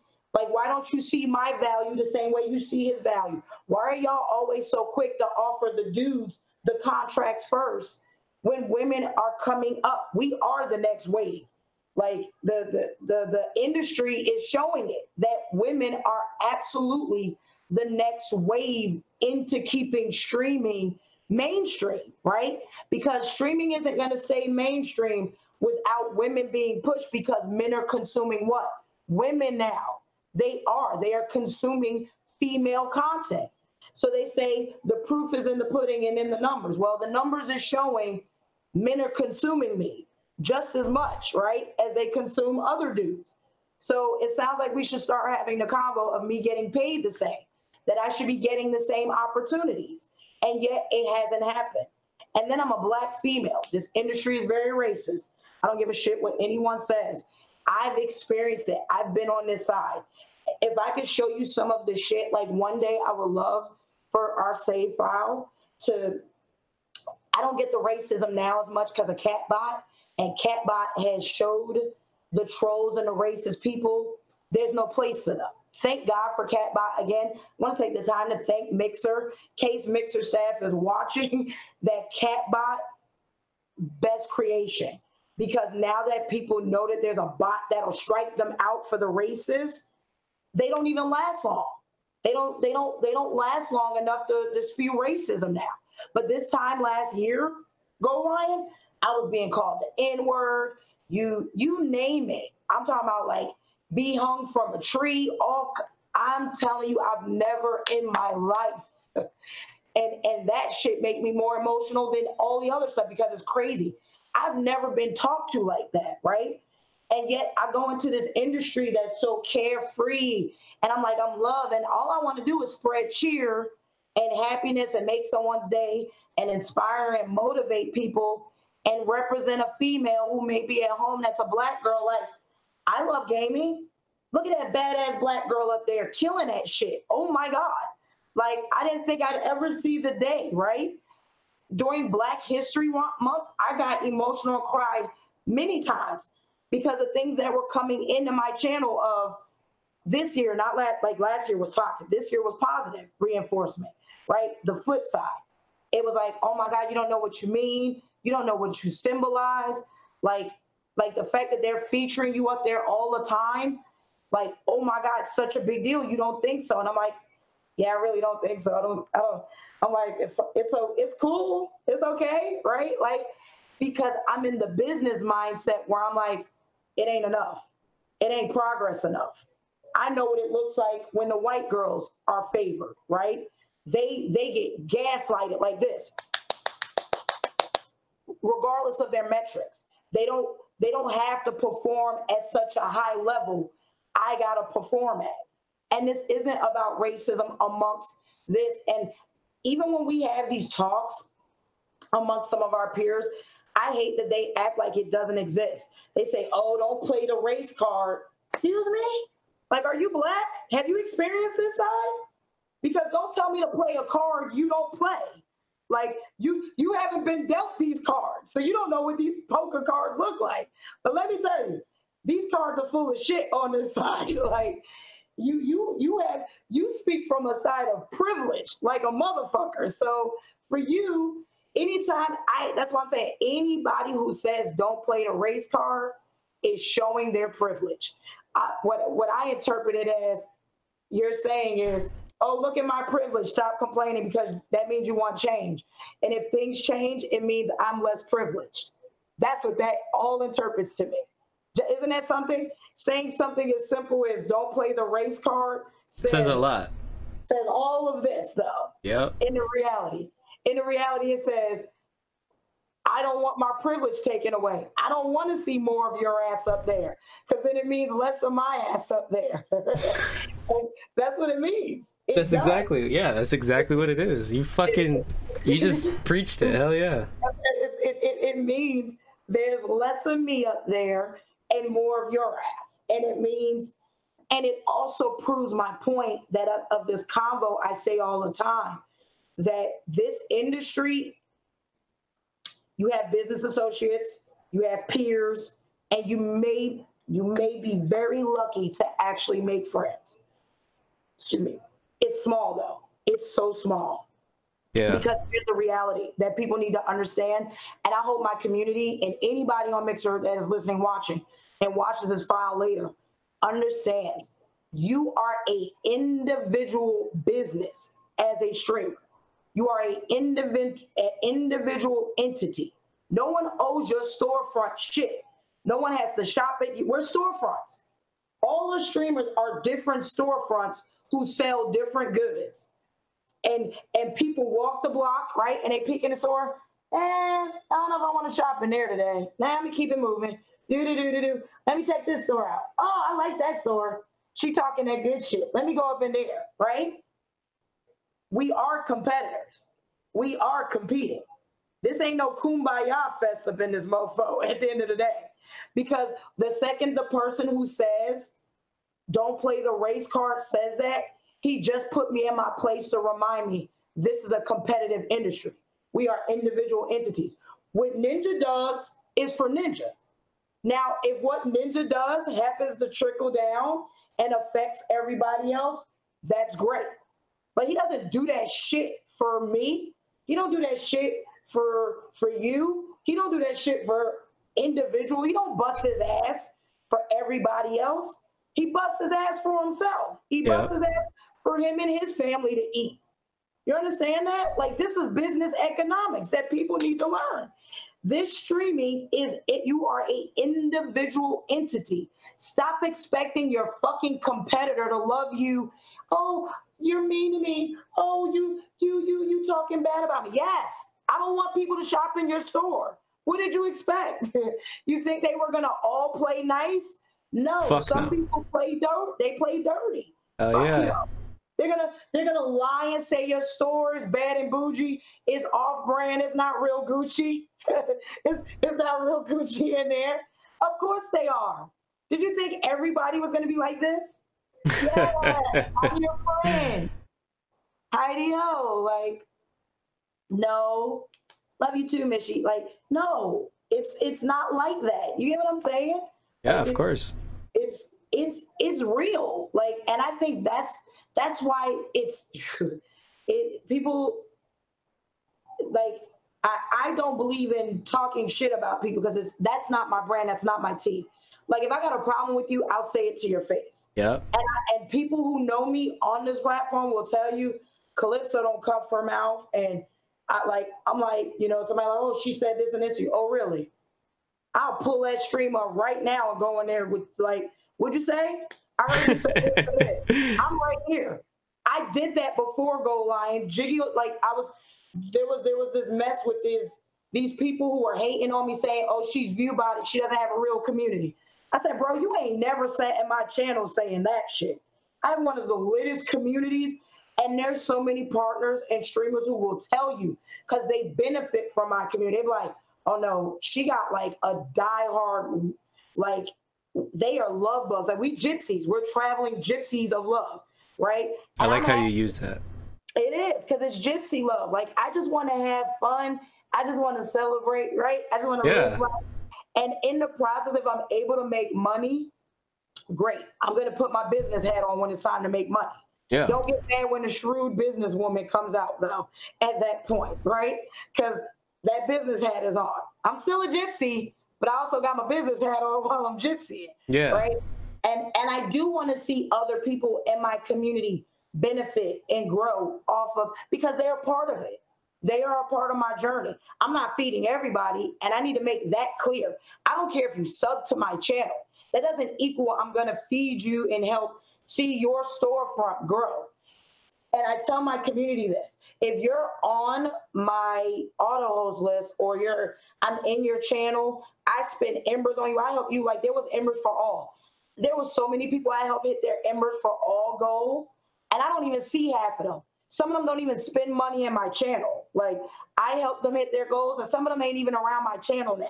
Some of them don't even keep their subs, all kind of stuff. And guess what? I don't give a shit, because this industry is so shifty. Though the people who come around for the clout and the instant hype will shift out, right?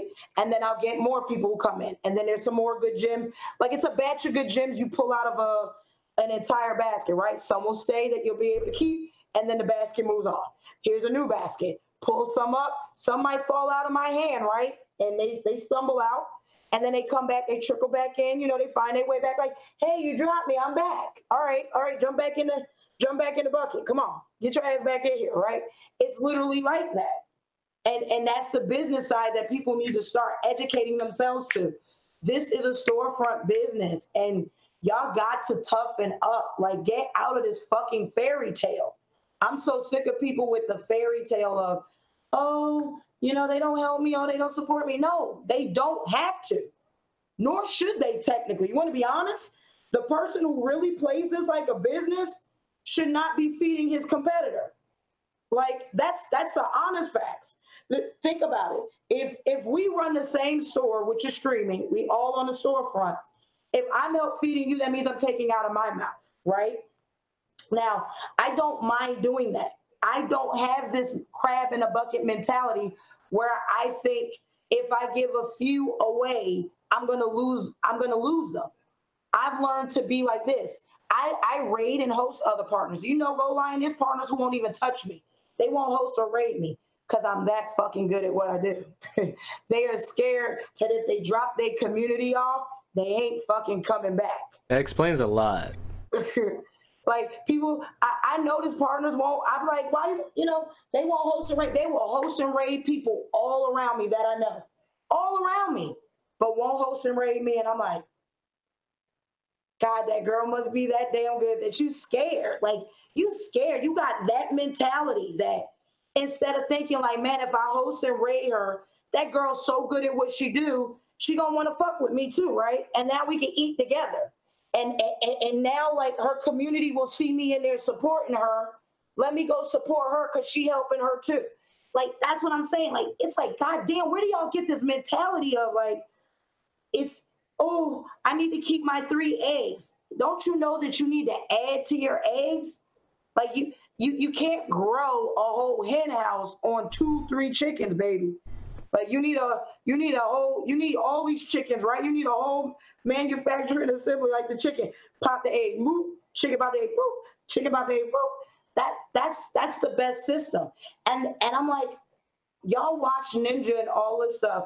How did y'all miss the biggest thing right in front of your eyes? They all support each other. Do you know that?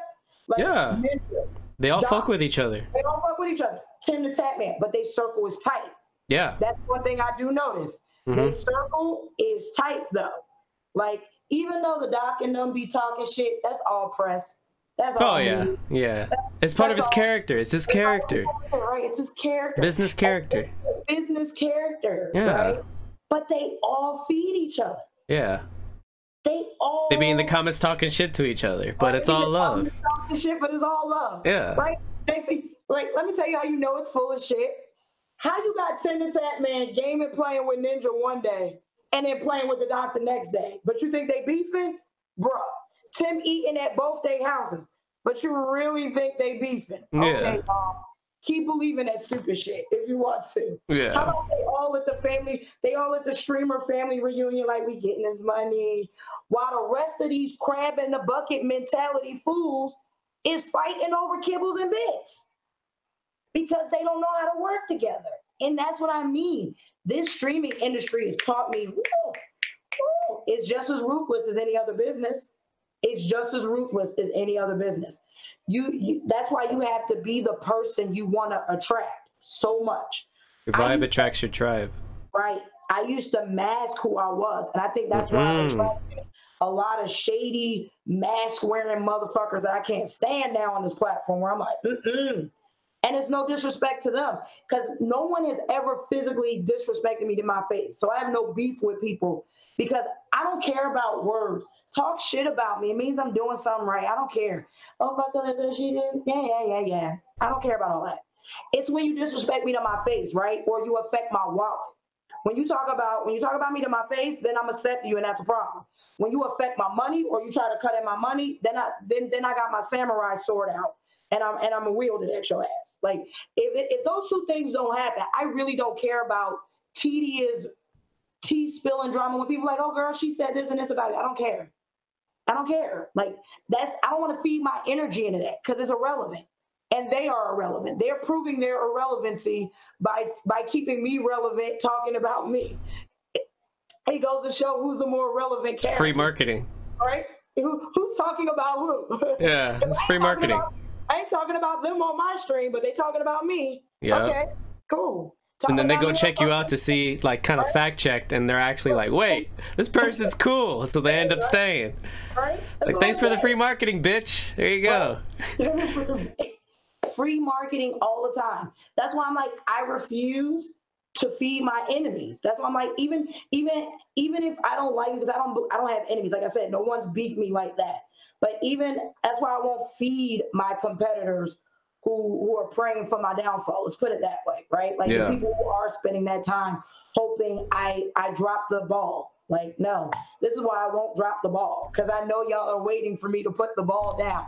I don't even get a second to drop it, Gold Lion, because the second I put it down, someone's picking it up to dribble it. And that's how it is. Like, I've learned to not, like, that's why I'm like with this streaming, you have to tunnel in to yourself and those who show up and be in your channel every day. Those who show up in my channel every day is those who I lock into. You know what I mean? There's people who sub to me because they're like, oh, if you sub to her, you get on the autos list. Yeah, you might get on the autos list, but that don't mean I tunnel into you. That don't mean like, my community knows who's in my channel. I say this. That's why people have been like, oh, that's why she's view bot. That's why they say that, because my community don't come out for them, right? So, oh, she's view body, but they come out for Jiggy. But they ain't here following you, Gold Lion. They coming out for you. They listen to this convo. They like this. They're coming out. They come out for this person because this person energy is bomb. They coming out for this person's energy bomb. Have you ever thought that maybe your energy is whack? They don't like you. They can see the mask. They can sense this. Yeah, bullshitters, right, man. Right. They don't see you in my channel. Like, that's the reality. They don't see you in my channel. So you trying to buy clout, but you're not putting in the work with the clout. The hype part I'm telling you about, right? I had this talk literally earlier today. I'm like, I legit go on the Mr. channel. I could go on the Jiggy's channel. I could go on the HR channel. And I go to clout chase. I legit go clout chase my friends sometimes. I'll wait till they got the hype, and I'm like this. Yeah, give me those shout outs. I'm dumping embers, but I'm doing two things at once, right? I'm creating the hype that got everyone else engaged, but I'm clouting off my friends. But they know this because it's a business, right? And we've had these talks. It's not personal, right? They know this is my business. I know this is their business. I know when they coming in and they dropping embers and they hyping me up and they ember hyping and they drop. I'm like, look at you with your clout pigeon having ass. You ain't here clout. I'm all hyped up, but I love it, and I don't take that personal, because it's a business that's what fed off clout and hype. That's why I'm telling people, stop taking shit personal. You have to detach yourself of these personal emotions that you have tied to this industry and treat it like a business. Your friend is making a smart executive decision to clout you up when all the eyes are watching. They're making a smart decision to hype, but they're doing you some good because they're hyping you up too. How can you be mad if they're taking advantage of clout chasing, but they're hyping your channel up, and now everybody else is dropping embers, and now everybody else is gifting subs? You can do two things at once, right? People don't see that shit, though. The whole stigma of fucking self-promoting is way out of whack. It is. Like, that's the time to self-promo. I'm all for that self-promo then, because we both mutually benefit. Exactly. Like, I welcome self-promo. Like, motherfuckers come in here with your emails. I'm like, I don't care. Spam that shit. I don't give a fuck. It's all love. I don't care. It's that, and it's that mentality that I've learned to have. Like, so people be like, girl, how could you host them? Like, they was talking shit about it, because I don't care. Like, I'm just spreading the love around. They was in my channel. They was hanging out. They've been supporting. I don't give a shit. Let's go. Let's go in there. Yeah. At the end of the day, you can't control your community. It's a community. There are people. If they like their content, they're going to subscribe and follow regardless. You know why? Because when I'm not on, they're watching someone else. Yeah. So why not at least let me take them to people I give the thumbs up to, right? Yeah. Like, and why wouldn't you want to see those who actually support you get the thumbs up? Because it's either that or the people who are the vulture competitors who won't spare your ass. You understand? Nope. And I keep telling people this. You have to learn to let your community go. Stop treating them like they're yours. Like they're yours, because they're not. You don't. Yeah, they're fucking people. They're fucking people. And if they fucking love Mixer and they high on this Mixer hype, they're gonna go look for the hype when you off. I need more hype. I need to go to this person. I need it. So why not take them to people you like? Why not take them to people you can get down with? Does that make sense? Perfect sense. But people don't understand that shit because, like you said, it's this platform. There's a lot of chance for extreme organic growth where you don't have to put in as much work as you have to on Twitch. When people start getting stuff, it basically comes down to, like, if somebody's not used to having something, they're gonna hoard whatever they get. That's what it comes down to. Well, you got a lot of orders, I tell you. Yeah, that's what it really comes down to. We talk about the climate of Mixer compared to Twitch and YouTube often, that Twitch, and I'm gonna tell you what messed up Mixer, and it messed up the partners here and that mentality. Twitch didn't have Sparks. Mixer had Sparks. Mixer had this free monetization, and we used to get paid off the Sparks, right? I remember that, yeah. So, oh my God, it created this free, let me support you for free, and I'm gonna get clout for free. And streamers dictated the value of Sparks, right? So, you know, if you drop 500,000, that's gonna put me almost at, how much Mixer paying me? You see what I mean? All right, let's give them a shout out. They dropped this amount on me. Oh, let's host them. Like, it was dictating value, right? Yeah. So, but it was a free way, but it also made people think they didn't have to come out their pocket no more. Like, oh, I don't need to sub. Why sub when I can drop sparks? My sub count when I first started was fucking terrible. Jesus Christ. I couldn't get past 50. Then once I got past 50, I was like, thank you, Jesus. And it was when they slashed the spark payments. Once they slashed the spark payments the first time, I saw 100 subs. I was like, "Ooh, thank God they're," because they understand I'm not making as much money, right? Yeah. Slashed it again. I'm like, "Ooh, Jesus Christ, this is getting rough, y'all. I need more subs. Like, I can't keep doing this shit full time." Then I hit 200 subs, and then I was able to just maintain between 200, 250 subs.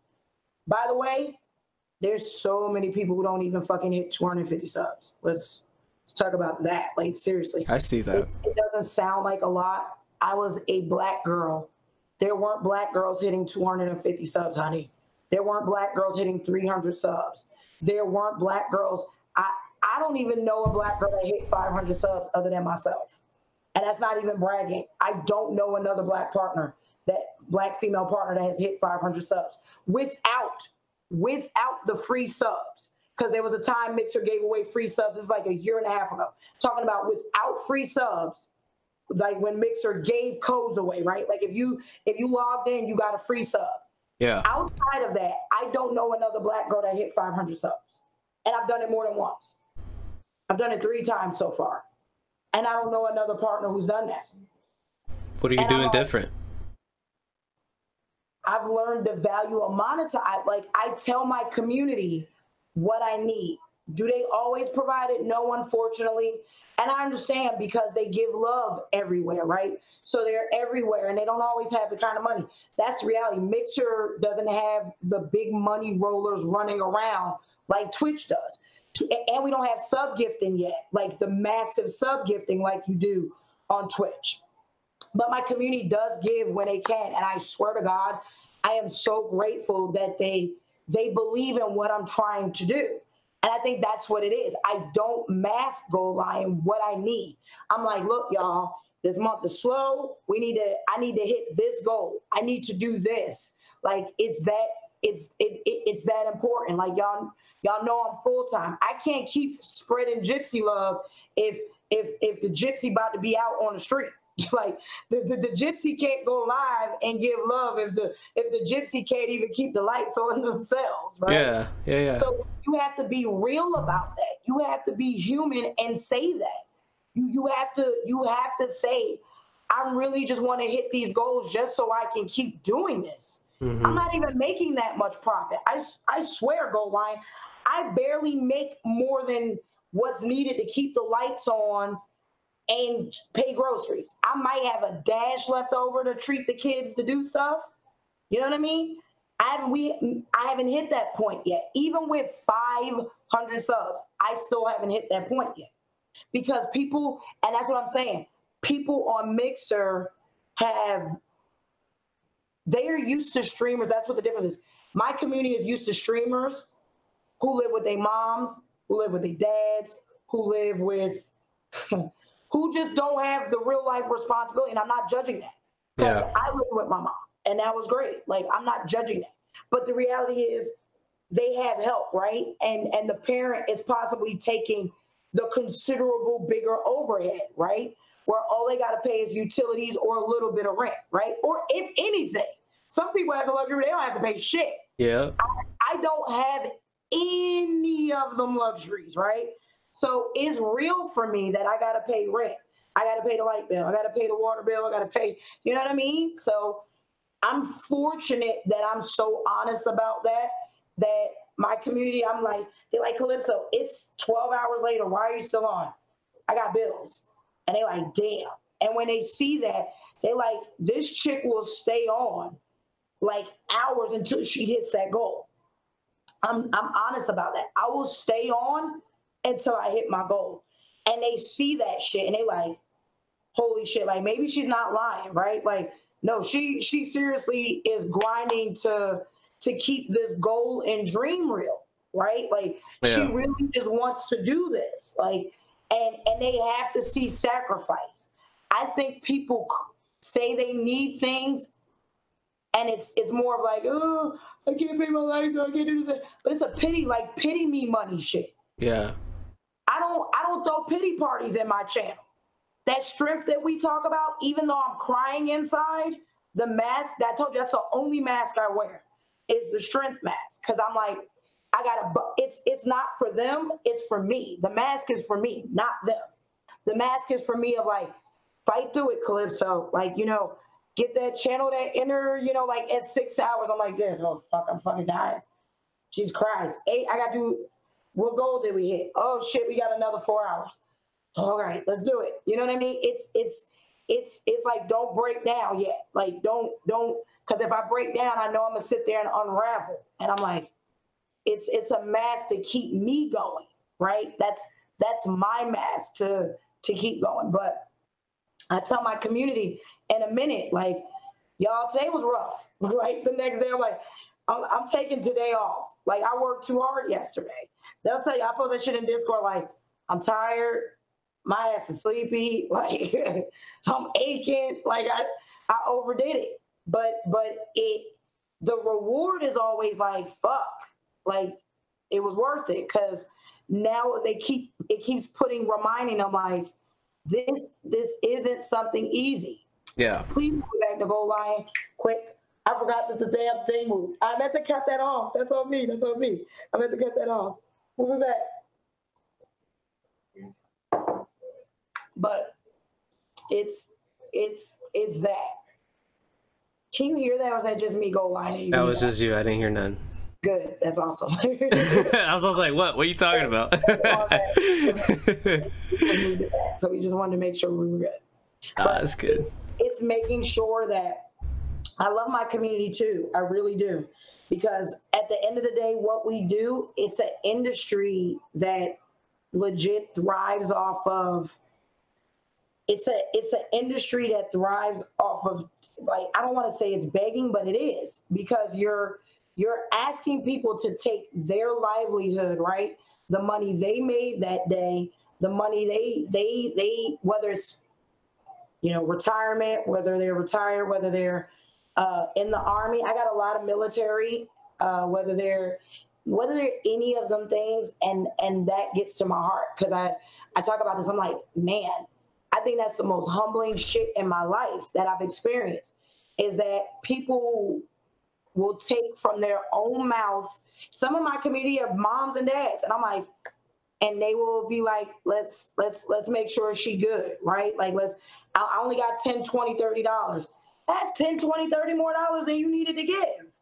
Or here's this 50 bomb. Here's this 100 bomb. Hell, out of fucking nowhere, 2 weeks ago, HMR Forever dropped like $1,000 on me. And I'm like, what?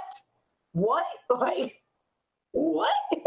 Like, and he's like, that's how much I believe in what you're doing, and I want you to be okay this month. And I'm like, wow. Like that, I didn't cry on stream, but I could cry now, because it was like, wow, like that shit is so like, what? All I do is go live. I cut a camera on. I play video games. Sometimes we do web shows and talk real shit, but it's like the fact that someone wants to see you succeed so fucking bad that they cut themselves. Yeah. I'm like, wow. Like, I see that from my man because he's my man. I see that from my mom because that's my mom. You're a total stranger and you will fucking cut yourself. For me, like, how is that not humbling? Like, how is this like, I think people get in this industry and they lose their humility so easily because it's popping, it's good. I get like that, but that's a character that comes out of me because everybody knows I love wrestling. I love a heel. I love being a shit-talking heel, right? So I'm like, yeah, fuck that. Ain't nobody doing it like me. I'm the fucking elite champion. No one is better than me. But that's also because you need to hype yourself up like that. And I say, like, you got to be your own hype man. If you ain't your own hype man, you're already failing. Because how else are you going to make it through a 12-hour stream? At some point, you got to be like, I got to hype myself up. Like, you got to have a form of arrogance to some degree just to, like, chuck through it. And it's like, that stuff like that reminds me that what I do and this industry could disappear instantly at any given time. Yeah, it can this into the, and that's why I tell people when they be like, Calypso, what's your advice on streaming? Don't do it. I'm honest. I tell people don't do it, and they're like, but why? And I'm like, because some of y'all, I already know what your reasons are. You're already looking for monetary reasons. Like you're not saying, like, when I first sat down Gold Lion, I told you it was seriously for fun. I seriously just wanted to game and have fun. And then when I realized I was connecting with people, and then I told you it wasn't until that first person told me, like, girl, you made my day. Like, I was having a really bad day. And then I still got the picture, and I'll never forget it because I showed it to Woody, and I was crying to him, and I'm like, this kid wrote me, and he was my mod at the time. I even made him a mod. He was like, man, you know, I don't have a good home life. And I related to that. I understood it instantly. He's like, yeah, my parents don't really pay me attention. And it took me back to my own childhood. Like, fuck, how did that feel? I was so misunderstood. I was this nerdy gamer. And I'm just like, I got what he felt like. He's like, yeah, my parents really don't get that I like this gaming, and I'm on this mixer talking to strangers. And they're like, what the fuck are you doing? Right? Like, get off that mixer. You're running up the bill and shit. He put his little laptop on for me for Sparks. Like, bro, I had like a little 13-year-old farming Sparks for me. Like, I didn't ask him to do this. Yeah. He just was like, I'm like old enough to be his mom. My kid is 14, Gold Lion, my oldest. I'm old enough to be his mom. And he's looking for a mom through streaming. I'm like, they come in and like, I got a few of them like, yo, what up, mom? I'm like, bro, stop calling me mom. And then they're like, okay, mom, I'll stop, mom. Like, just to piss me off. Like, okay, mom. And they like, and then wait, so then some of them got a job. I got a few 16-year-olds. You hear the age range of my community? It's amazing. Then I got a few 16-year-olds, 17-year-olds. Oh, I got a job. I can afford to sub myself. No, you don't. Drop the sub. They're like, I told you I got paid. And then they tricking off embers, and I'm sitting there like, like what? I don't. And they was going harder than some of the adults in my community. Do you hear me? Yeah. So anybody who talks shit about kids, fuck off with that, okay? I am an ambassador for these youngsters on Mixer, okay? That's why I stream teen content. Like, people like, I don't want to deal with them kids, them babies. They're not all babies. They're not all a mess. And I've gotten some that have been needed to be checked, Gold Line, where I'm like, who are you talking to like that? Like, don't make me come slap you through this camera. Like, they like, ooh, damn. You don't even know me like that. Like, damn. I be cutting them quick. Like, bro, I'll knock your ass out. I don't care if you ain't my kid. I be like, I'll knock your ass out. And they be like, I'm about to tell my mom you talking to me. Tell her. Go get her so I can tell her to whoop your ass. Like, and the next thing you know, they in my channel the next day like, hi, Calypso. Hey, mom. Like I told you, just like that. They just got trained and they don't even know it. Yeah. They done got their first older woman in their life already. I'm the first older woman already. Like, oh, I love her. She whipped me into shape already. Like, you set that standard in their fucking soul. Right. And they come back straight the next day. Right. And I'm like, instead of content creators doing the same, like, just slap their asses into shape. Don't ban them. Tell them, like, stop going into people's channels with this bullshit. Like, we're going to stop that right here and now. Like, after you leave my channel, don't go talking to women like that. Like, and I do. I legit school they asses. Like, it's not okay. I don't ban them. I might time them out so they can still hear me, right? And I'm like, so when this time out wear out, make sure you come back here with some fucking act right, okay? Because we're gonna try it again. But if you act out of pocket again, then I'm gonna ban your ass, right? I do give them a chance to redeem themselves. And they end up spending money in your channel. And I'm like, look at that. They little puberty boys. What you expect?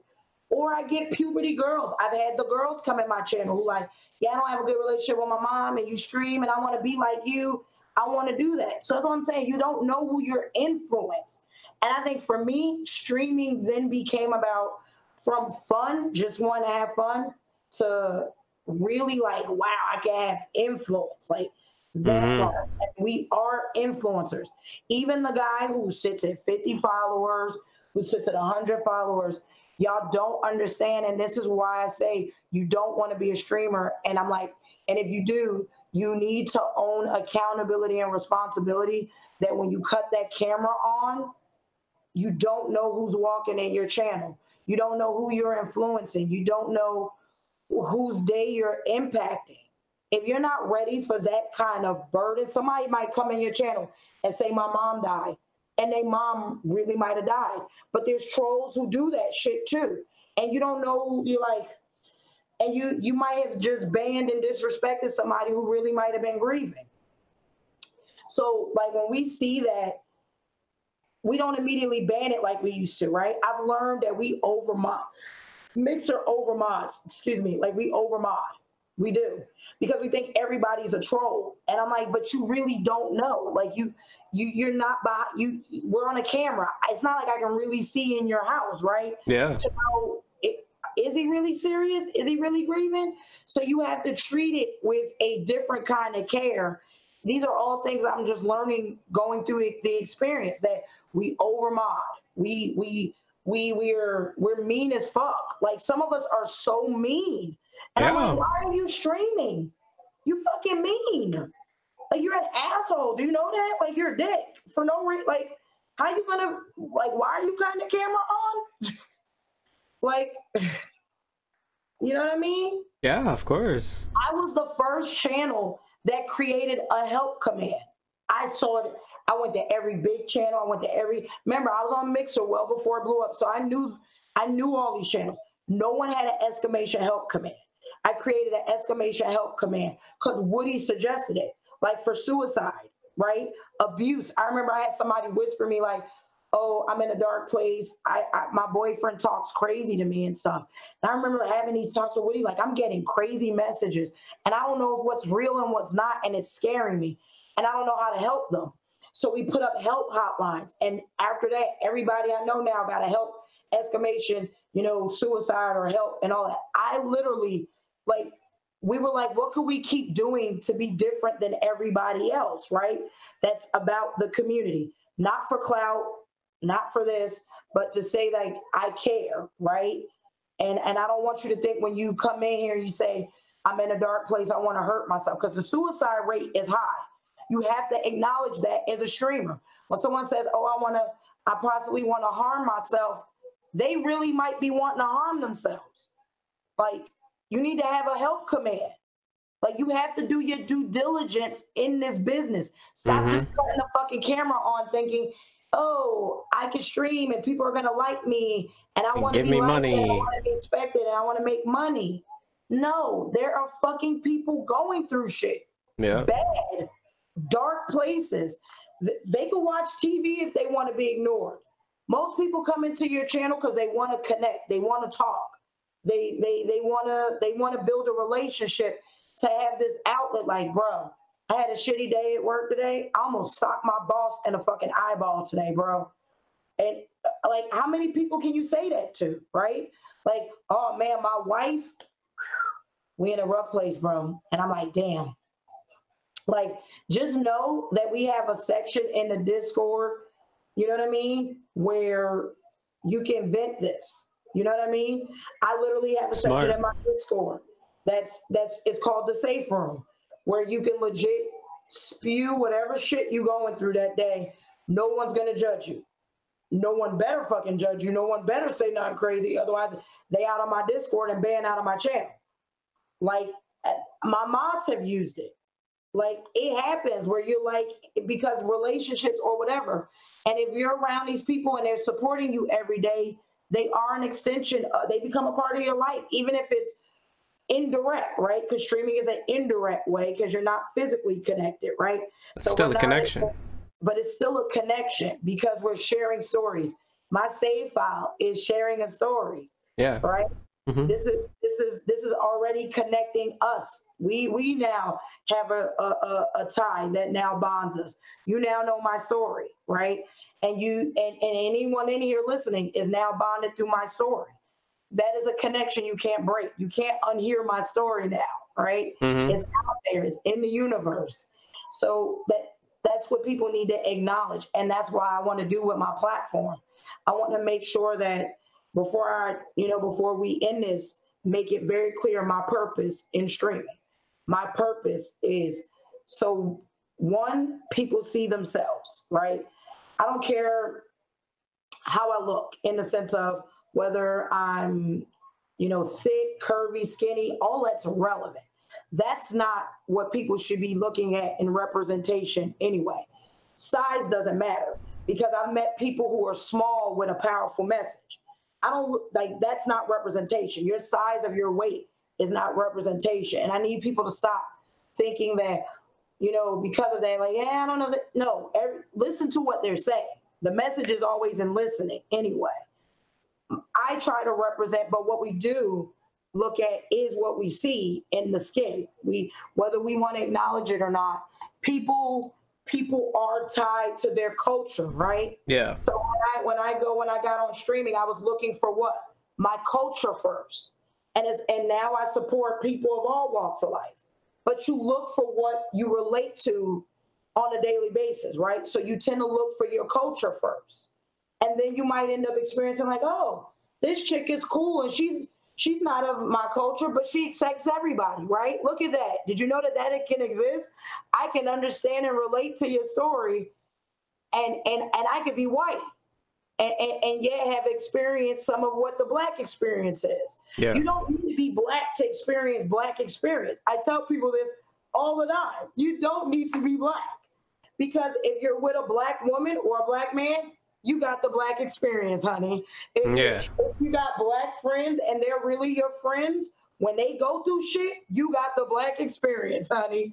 That's what I'm telling people. So I want people to have this experience, right? To know this experience exists, is represented. I'm learning to speak beyond my color now, right? Yeah. I used to say I want to be the first Black girl that does all this. Fuck that. That's small. That's mundane. That's keeping me in the box. I don't want to be the first Black anything. I want to be the first woman that breaks through every goddamn door. Period. I want to be the first of this experience to break through this door. Does that make sense? Yeah. Like, not even bound by color. I want to be the first of this experience.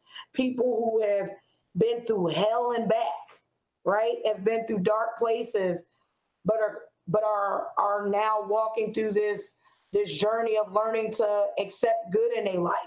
That experience. The experience of like, oh my God, I'm a mom. How the fuck do I juggle it all and not want to jump out the window? That experience. How do I be a good wife or a good woman to my other partner? That's an experience that they can walk through me, right? How do I juggle a career and my dreams and juggle my loved ones' dreams and career? That's an experience. That's what I want people to see when they see me. I want them to see my Black experience too, though, because it is different. And until that changes, I do have to speak and say, as much as y'all experience all of this with me, please don't ignore that I have a Black experience. And it's different than Ninja. It's different than Queen Eliminator, right? She gets a different experience. He gets a different experience. Those are the two top dogs, right? Queen Eliminator is the top female on the platform. Ninja is the top male on the platform. What do they have in common? They are both white, right? And they're both the top. And their experience is completely different than mine. I've seen it. And I have seen it because I know my metrics, right? the beauty of this streaming and the internet, there's Arsenal.gg, there's stream elements, there's mixer stats. You can see your metrics, honey. You can know if you're outperforming your competitor storefront. Remember, back to the storefront. That's when I put my business hat back on. I know I'm outperforming these other stores. This isn't me saying I'm outperforming Queen or Ninja. Obviously, I'm not, because they're bigger and they get bigger exposure. But this is me saying in general of people who are at my size and my level, though, I'm outperforming them. Why the hell am I not getting more exposure, more experience, more this, more opportunities when I should be? And that's when you know that, yes, me being black and a woman, black woman on top of it all, is a different experience. It is. Because I'm not being granted the same opportunities as everyone else. So if people be like, well, don't play the race card, I'm like, okay, how about we take the race card out? Let's play the business side then. Since you want to be a smart ass, let's pull my metrics up. Are your metrics as good as mine? No, they're not. Are you pulling the Ember weight I'm pulling? No, you're not. You're not pulling my sub weight. So if it's about the business side, why the fuck am I being disacknowledged then if you want to play that card, right? And that's when I've learned that I got a battle that's completely different, and I got to put a whole different kind of armor and suit on. And this is why I explain to my community that the journey they go through with me is so much bigger than just, hey, Calypso's live and she's a streamer. No, we are on a journey that is like, it's a pilgrimage, right? It really is. It's different. And we got some hurdles to cross, because I don't have the luxury, and I'm gonna tell you, Omarosa, people don't have to like her, but that chick is a business savage, okay? And she is legit going on my vision board this month, because she said what Woody just said. She said, I don't have the luxury to be mediocre. And I was like, wow. She was like, as a black woman in the entertainment industry, you're allowed to be mediocre because of the color of your skin. I don't have that luxury. I have to work twice as hard as you. And I'm like, I can't be making this up when women who are more powerful than I am in the sense of this entertainment industry, right? They've been in it years. How the fuck are they saying the same thing, right? How are people like her saying the same thing? So obviously what I'm saying isn't far-fetched. Obviously what I'm saying isn't crazy. When Michelle Obama, the first lady, is telling you in her book that she constantly has to prove herself in a room full of white men. And she's more educated. She's like, I got more degrees. I got the experience. And yet they will look over her and ask this guy who's fresh out of college with no life experience because he's a young white male. You see what I'm saying? Yeah. And that's my reality. That is my reality. And yet I don't let it distract me. I don't let it discourage me. It might irk me, and it damn sure does irk me. And it might I wouldn't say break me. It has its times where it does clutches me, Goldline, where I'm crying, I'm broken down, I'm sitting there struggling some days to get out of the bed. Like, why do I fucking bother to do this shit? Like, is it really worth it? Like, why? When I have to sacrifice so fucking much just to sit at the table. Goldline, this isn't even to have my opinion heard. We're talking about me still just trying to get at the table. So when people see me featured and they're like, oh my God, we always see Calypso. Yes, check my metrics. Yes, the numbers, it's the Tom Brady method that kicks in, right? Check the scoreboard. Look at them passing yards. Look at them touchdowns. Look at how I build those around me up, right? I don't just build my brand up. I make everybody around me better. My friends will tell you this. My homies like Jiggy, who's going to be on, will tell you our friendship has cultivated making us both better. We feed off each other. His friendship has made me better. it's made me hungrier, right? Because I hang out with people who feel the same passion as I do, right? And has similar experience. And remember, we back to that, you are what you attract. So I try to attract people who want to break the fucking door down, who won't just settle for, you know how we talked earlier in my chat about, letting companies just give us affiliate code. Yeah. No, I'm not sitting at the table for an affiliate code. Keep that shit. Pass. Oh, partnership. Well, what does the partnership offer? Oh, it gives you free merchandise and an affiliate code. But is there any money involved? No. Oh, we'll keep that shit too. Right? I don't care if I'm 5 years in this business with no sponsorships until a company sits down with me and says, Calypso, guess what? I heard your story. I watched you. You don't even know we've been watching you for months. And we like what you're talking. And we see your company will invest in everything you fucking put your heart and mind to, right? We want to offer you 10% of your sales, right? Or 20%. I don't expect some crazy shit because they do need to make money. And there's no overhead cost to me. I ran a store. I know how that goes, right? I know there's no overhead cost. The girl who worked for me, Gold Lion, you should get 10% of my sales because I wanted her to know. Plus, on top of her paycheck, she got 10% bonuses all the time because I wanted her to know she had skin in the game, right?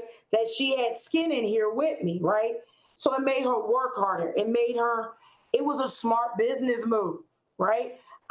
And that's what companies need to realize. The same way they hire their other employees, we're employees too. And we're your biggest marketers. Yeah. You need to let us know we got skin in the game. And watch me, I will run faster than all your other fucking horses if you tell me I got skin in the game. And I don't care if I don't get no sponsorships. People be coming in my chat like, Calypso, why you ain't got no sponsorships?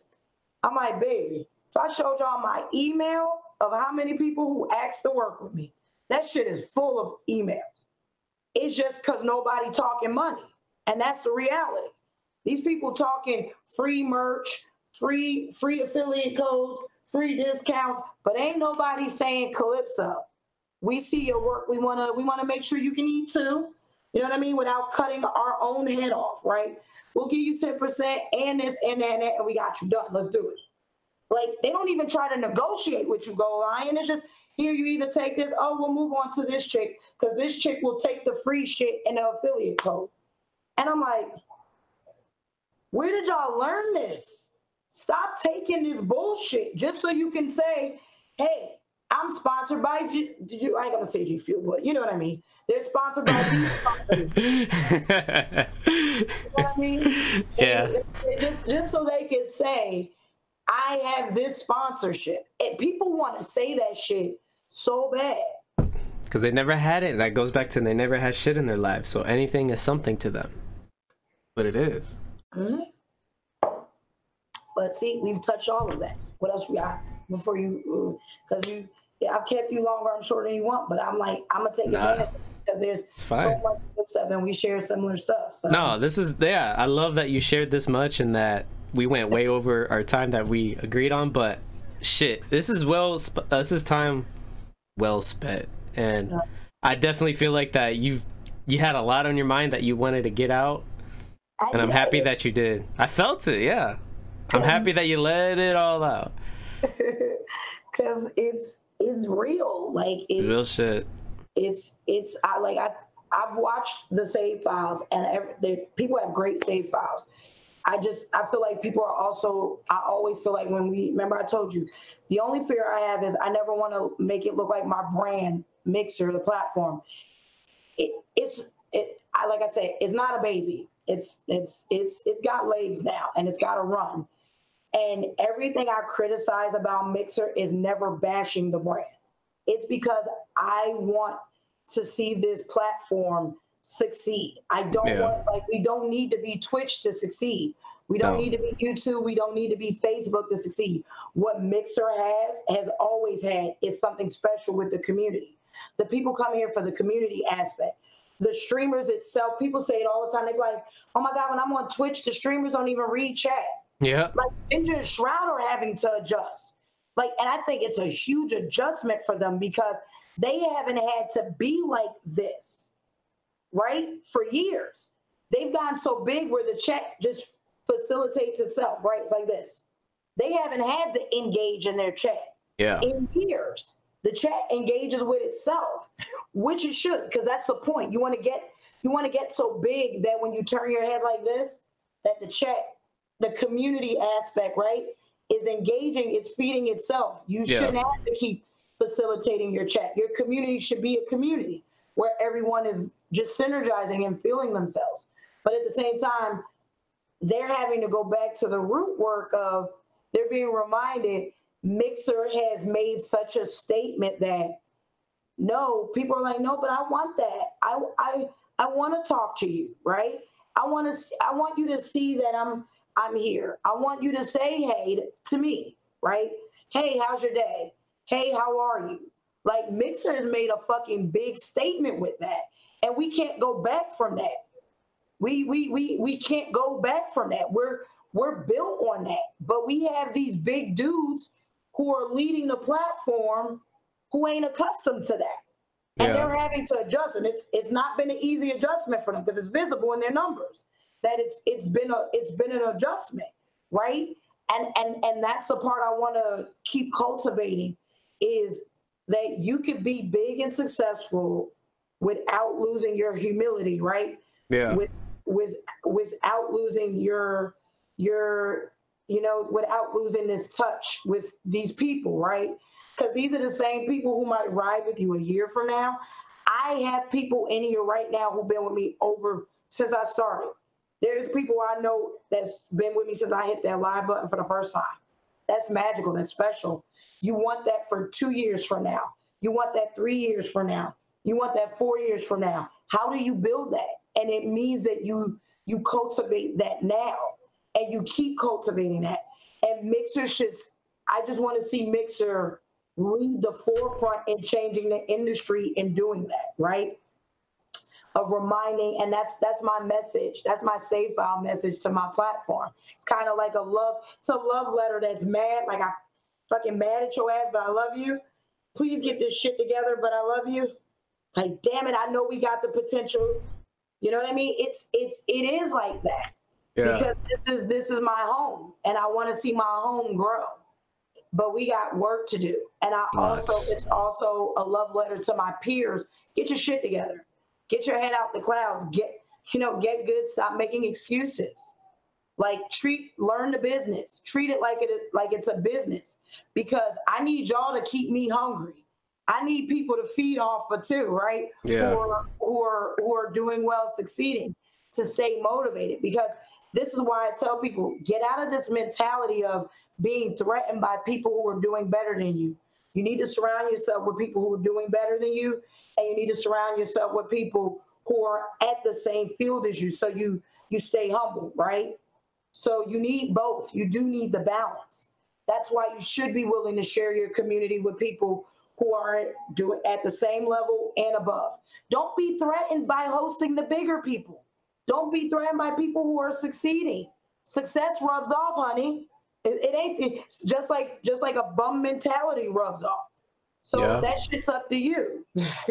You get to choose what rubs off on you. Yeah. And if I only got 2 or 3 homies, but they're successful homies, I'll keep 2 or 3 successful homies over hanging around with 10 bums any day of the week. And my platform is the same way. The platform needs to pick and choose what's to cultivate. You want to cultivate bums, then don't be mad when our numbers look like shit. Yeah. You can either cultivate people who are succeeding and doing well, or you can keep cultivating bums just to feed this look that y'all think you need to feed. Yeah. This stereotype. No, break the mold. Say no. Watch this person, because this is good. Like, they can dictate who's going to succeed. That's what this industry is. It can pick and choose who it wants to succeed. We'll do better when we pick and choose good shit. Let me put it that way. We'll do better when we pick and choose to do good shit. I'll put it that way. We'll do better when we pick and choose to do good shit. All comes down to self-development. Does. That's all it is. It's just self-educating, self-development. All comes in the works, and then just people see a follow, they just see a number, but people fucking forget these are people. Right. That's the biggest message. Like that's the statement right there. Is you're a person. Like you know, we talk, we chat, like we connect, and then we find it out we're so much alike. It's hilarious, right? And just like that, there could be a friendship that's bloomed, and it's the same way with your community. You will make friends and connect with people over the weirdest and funniest shit, and they be more like you than the people you walk out your house with and call your friend, right? Yeah. That's another thing too, like the whole being strong is that I mean, we're fucking humans. There's only so much that we could feel. We all feel the same shit. We're all more alike than what we think we are. Right? I mean, of course there's differences, don't get me wrong. But we're definitely a lot more alike than what people are. But people just, it's the whole fact of feeling vulnerable. That's where people fuck up in streaming. They don't want to feel vulnerable. But I testify that all the time. Yeah. The vulnerability does not make you weak. It makes you fucking human. Yeah, and that's what people forget. Like, be fucking human. The human that like what you have here, like the human spirit is so strong. You can't manipulate that. Never underestimate the power of the human spirit. Like, I think we just get used to being robotic because you see that, and yeah. I'm like, and the internet sells that facade so much. Like, you don't know what's behind that picture. You don't know what's behind that video. You don't know what's behind Calypso's stream. There's a lot more to it. There's a couch and a TV behind my exactly, and much more, and much more. Look at you. See? Laugh through the bullshit. This is what you gotta do. You have to laugh through the bullshit. And that's one of the things, because I used to be a mentor for troubled youth, and there was one line that somebody from Houston told me. He said, "You're either gonna laugh at the bullshit, or you're gonna cry at the bullshit. You choose." And I'm like, God damn, you're right, boy. I choose both. Yeah. Sometimes you gotta just pick both. Well, I'm saying, okay, yeah, I get it, but you know. You pick both. Pick both. But I'm so glad you had me on. Like, I'm glad for you fucking coming on. Shit. I really appreciate it, because I do. You're welcome. I think it's been refreshing. There's only good things that's going to come out of this. Yeah, we'll see. I don't know who would want to sit down and listen to your hour-and-a-half rant, but those are the real ones. Ooh, did you say that? Oh. What? That's not. I'm not saying it's a bad thing. It's such a bad thing as you're saying it. That is not a bad thing. Okay, it's a positive rant. A rant doesn't mean negative. It's not a negative thing. Chill. It's always used in a negative way, though. No, it's not. Anything could be used in a negative way. Your name could be racist to me. See what I'm saying? You know what? I'm done with you. I'm mad that you have the Lion King in your name, okay? I was mad that in the stream the other day you were talking about eating lions. That's fucked up. I'm saying I'm gonna eat lions in stream. Yeah. Talk about eating my people, goddamn. What the fuck? I was like, alright, I'm gonna just put, I was at work too. I had your stream. I'm like, I'm gonna mute you for a little bit and I'm gonna keep working. But I'm gonna have you on there as a view. You know, I'm still showing you love. I'm muting you. I'm putting you on timeout. How's that feel? Yeah. A viewer putting you in timeout. He had me at work, and oh my god, that's hilarious. Yeah. Because he was mad that I said I was gonna eat the lion. I'm gonna still be a viewer, but I'm gonna mute your ass because you talking about me. Look, it was just jokes, gosh. I know it was just jokes. I was joking about. Nah, I wasn't. I really did mute you, but yeah. But it's all love, though. Look, see. This is amazing. This is why I have this platform, for us to fuck around and be serious at the same time. This is amazing. It's awesome. Well, normally I do have segments where we talk about your main quests and your side quests and all that, but I highly feel like you've already mentioned that. But we still have one question for you that I feel like that you need to elaborate on and answer, which is the whole thing about this podcast is, what is the type of legacy or impact you wish to leave when somebody opens up your save file? It's all about legacy. It's all about imprint. The legacy and imprint I want to leave is for my children who are gamers and nerds and awkward like me to have a place where if they like, yeah, I wanna do the same thing. I wanna stream. Whatever it is their ambition is to pursue it. That's my legacy, is to pursue whatever your ambition is, no matter the age. I'm 33 and I'm streaming. And by streamer years, that's called old. Yes, 33 is considered old in streamer years when most of these people are 20 something. They consider Ninja old. And he's 29, I think. And they consider him old. They're already looking at Booga, who's 16. You know what I mean? Mm-hmm. They want him 14 and 16. Yeah. They consider 33 old. And I'm like, there's a big market for me. Are you kidding me? I can touch more because I can get older and younger. That's my legacy. My legacy is to bridge the gap and show people that no matter how old you are, if your ass is fly and relatable, I am at the Jesus age. Facts is why there's all this wisdom in me. I've been hearing that a lot. 33 is the Jesus age because I've been telling people, yeah, but that's new. For me, it's you know what I mean? It's them 33 degrees. How do you not know that? Yes. It's, you know, that's my legacy, is to bridge the gap of the youth and old, right? And say that gaming is the place where we all come together, regardless of your culture background. You can be celebrated, right? It could be St. Patrick's Day, and I'ma celebrate you. You know what I mean? It could be Black History Month, and everyone can celebrate that. It can be Hispanic Month. Everyone can celebrate that. That's my legacy. Celebrate people, celebrate the journey, and bridge the gap of old and young. That's my save file, is celebrating and bridging the gap and being the beacon that people relate to. Like, man, Calypso has done so much to, you know, change the industry and bridging the gap and diversifying our outlook. That, holy shit, I told my platform for Black History Month, I wanted to see white partners with the banner, right? That white partners could celebrate that. They did. They talked about it on the show, and I was sitting there like, they actually listened to what I said. They said it back. They told partners to do it, and because they got on board. And I was like, God damn, when you even got staff feeling that impact of knowing what it can do, I'm like, there's magic ready to be created. It's our job as the content creators to be the bridge in the middle to say, look, leave that racist, ignorant, hateful shit you deal with daily at the door. When you come to tap into here, this is just a good vibe. This is us building unity and love and fun and all that good stuff. You know what I mean? It's whatever you want it to be. You want to vent? Let's vent it out. You mad? Be mad. Let it out. You know, if this is your good sanctuary, then let it be that. That's my legacy for real. Is knowing that I help people be themselves and feel comfortable that they can conquer any fucking thing.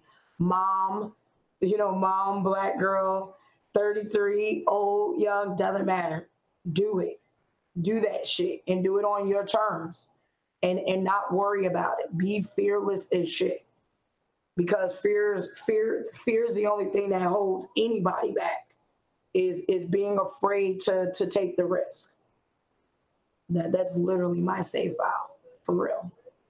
It's a great save file, Calypso. Again, thank you so much for being on this show. It's great. Thank you for having me. For the people that don't know, where can people find you? Mixer.com/Calypso Vibes, all one word, or Twitter.com/Calypso Vibes. Those are the quick social medias. Oh man. Well, this has been a great podcast. Holy shit, this is awesome. I loved all the information you shared. I feel like a lot of people needed to hear what you said, and I'm happy that you came out and said it. I agree with everything you said. It's just nice to see that likewise people exist. It's great. And this is some of the relationships and magic that a great platform, even Mixer, can create. Like, look at all these people in the chat. Like, it's all love here, all human spirit, and this is so fucking beautiful. And this is what the world needs. We need more of this in the world. Positivity will always win. Everybody has power. It's up to you what power you use and what you do it for.